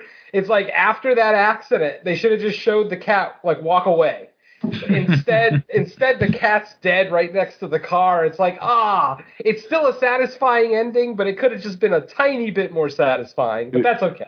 Yeah, the cat did get its revenge. But the way that I think about it is, the cat's in the loop too, so he keeps coming back to life and getting his revenge multiple times. That makes okay. Now I like it even more. Yeah. Yeah, I guess the loop applies to animals too. Anything living, living canary. organic material. Because they did it with the canary earlier in the movie, the beginning of the movie. Yep. Forgot about that. Yeah, but House of Clocks, I recommend it. I think we all do. It's very hard to find because I think the Shriek Show DVD is out of print. You can probably find it around. If you guys do want to check it out, just IM me. All right. It's a good movie. Sounds from good. One of the masters. So yeah, House of Clocks. All right, Mikey. All right. Well, by the way, I forgot to mention that House of Clocks features 3 of the worst pot smokers ever. Every fucking joint that they rolled, fucking ran, had a giant run in it. And I know you non-pot smokers probably have no idea what I'm talking about, but all the pot smokers out there who roll their own joints know exactly what I'm talking about. These 3 were the fucking worst. Most horror movies make pot smokers look bad in general, but then the fact that these pot smokers couldn't even smoke pot right just bothered the shit out of me. So yeah, interesting. Yeah, I agree. Anyways, all right, Mikey. All right, yeah. Well, as we finish our discussion on House of Clocks, that means the clock is ticking on this episode. It's about to strike midnight, so Venom, why don't you let everyone else, or all the listeners actually, we should know, me and Derek, but let the listeners know where you can be heard and what's the latest. All right, so on Creature Comforts, episode 3 is in the can. I am in the process of editing that episode now. I will probably have it ready for Thanksgiving weekend, so I would imagine, 4 or 5 days after you hear this episode, the new Creature Comforts will be available. As I said, it's episode 3. We looked at 1954's Them with our first guest on the show, Bo Ransdell from Legion Podcast. So check that out. Let's see. No new episodes of It's Not Horror or In the Mic of Madness over the last couple of weeks. Still just our return episode for In the Mic of Madness, our celebration of 1981. And still just the one episode since our return of It's Not Horror, which was, of course, 1981's Dragon Slayer. Ended up being a really cool commentary. A lot of the people on the show had never seen the film before, so first time watch for a few of them, so it was pretty fun. Is that the one with Janish? Is that Dragon Slayer is the one with the boy girl? The girl pretending to be a boy through most of the film. Oh, okay. It's not the one with Peter McNichol. No, actually, wait. No, yeah, this is Peter McNichol. Yeah, he's the guy. He's like the love interest to that girl, to the boy girl. Yeah, Janish, the child. I forgot his name. No, you're right. Child. You're absolutely right. Yeah, a very underrated movie. I know Excalibur came out right around the same time, and Excalibur, of course, is like an Oscar-nominated movie that was hugely popular. And I think Dragon Slayer just got kind of buried under it, so it really didn't do a lot in the cinema. It was a Buena Vista movie, which of course is Disney. It was one of Disney's side companies. Disney Plus. Put it on Disney Plus. There you go. Yeah. So yeah, that's the latest episode of It's Not Horror. Okay. I'm not sure what the next episode is. I'm not sure if the movie's been decided yet. Let's see. As far as no new episode of Underwater Kaiju from Outer Space, but the episode that I've been talking about for the last month and a half was actually finally released recently. I didn't realize that the episode hadn't been released. As it turns out, the host of that show decided not to release it in October because they figured October is so packed with all new horror podcasts. They were concerned that the episode might just get lost in the shuffle, so they decided to hold on to it until the first week of November. So it is officially available now, so check that out as soon as you can. We did take a look at Gamera versus Baragon and continue our Ultraman retrospective. And then as far as guest spots go, I mentioned reviewing Child's Play. I did that on Bite Size Cinema with RJ McCready. That was a fun, quick episode. Check that out. Also available on Legion Podcasts. And my other guest spot for the month was on The Dark Parade. If you guys remember, I guested on the first 2 episodes of The Dark Parade looking at Psycho and Psycho 2. This time around, we looked at my favorite vampire movie of all time, as we talked at length earlier. The whole review of it. Yeah, exactly. Of course, Let the Right One In from Sweden. Just an absolutely beautiful film. Got to review that with Bo, and if anybody who listens to The Dark Parade knows, we tend to go deep on those shows. We're not just looking at the film at face value. We're breaking down a lot of the commentary, breaking down a lot of the potential, as Mike mentioned, Ellie's motivations throughout the film, blah, blah, blah. So, like I said, that episode should be available as you hear this one, so check that out. Also available on the Legion Podcast Network. And that's all for me, Mike. All right, Derek, let's hear what you got. Oh, shit, he's done. Fuck. Honestly, not much, because Venom named half of the shit that I'm on right at this moment. So this is kind of like the rare thing where it's like, I'm you now, Mike. Yeah. So nice. The only thing I could add to that is Cinema Attack released a episode on Italian zombie movies featuring special guest Nikki from the Slumber Party Massacre podcast. Nikki Williams. Yeah. Nice. The sister of the Lou. Yeah, she was on a couple Fresh Cuts way back in the day. Yeah. We actually talked about that off air while we were recording.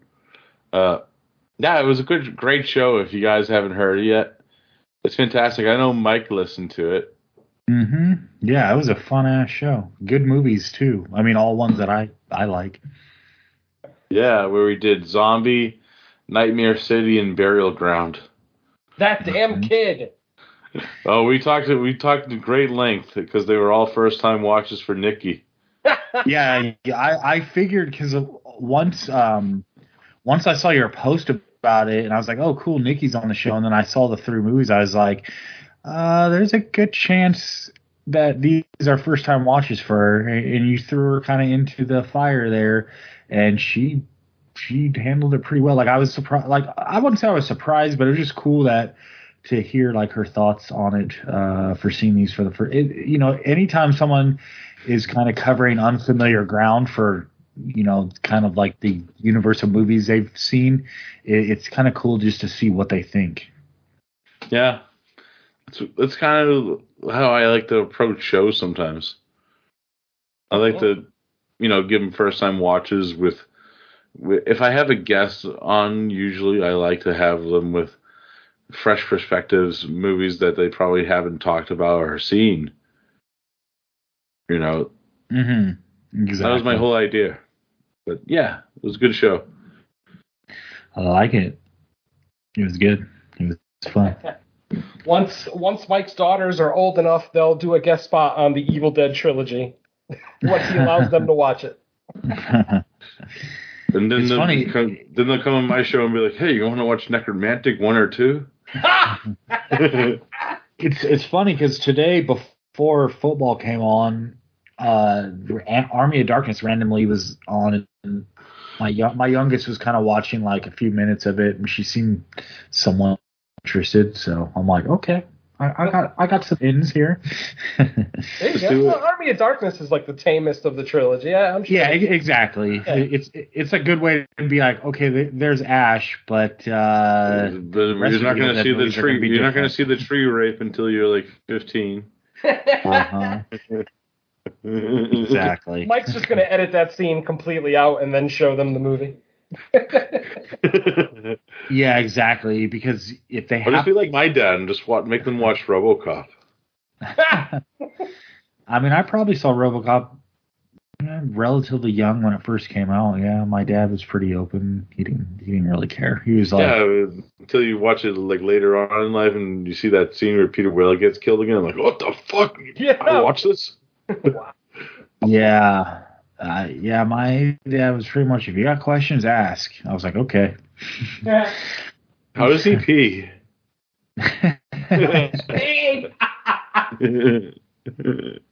Oh God.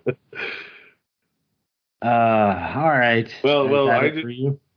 Yeah, that's it for me. And just end the song.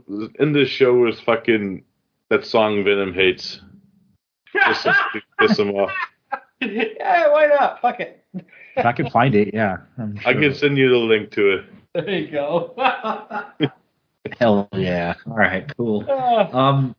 As far as I go, yeah, like Derek said, Venom pretty much mentioned it. I do have an appearance coming up on the 12 Days of Chasemas that I want to say that episode. Oh, I have one of those. I actually have one of those too coming up. I didn't want to mention it because we didn't record it yet. Yeah, mine hasn't been recorded yet either, but I assume it'll be out before our next episode. So, yeah, the movie I drew is Elf, so we'll be talking. Of course, I drew Elf. I'd rather watch fucking Elf than the one I got, fucking Home Sweet Home Alone. Ugh. Watch it yet? Is it bad? Oh, hell no. I have not watched 1 minute of a Home Alone movie ever, and I intend to keep it that way. Oh, okay.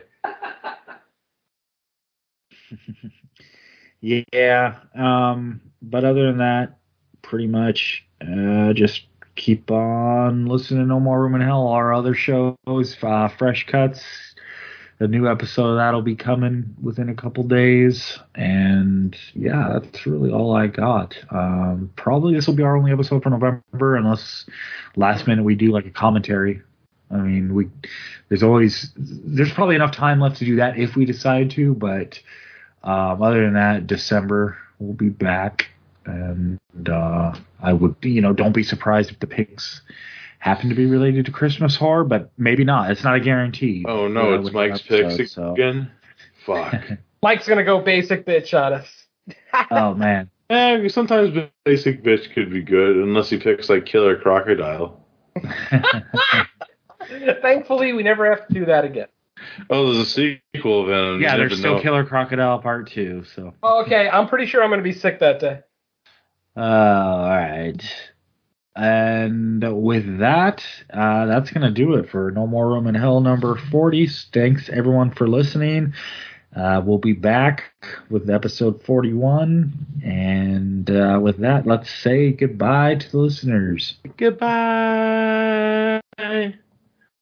Buongiorno. Le cose, Luigi. Mia Mario. Arrivederci. Arrivederci. We lost all our Italian listeners. Oh, do we have any? You never know. Don doesn't listen to us. Oh no. Maybe we'll get some feedback that just says grazie. There you go. Excuse.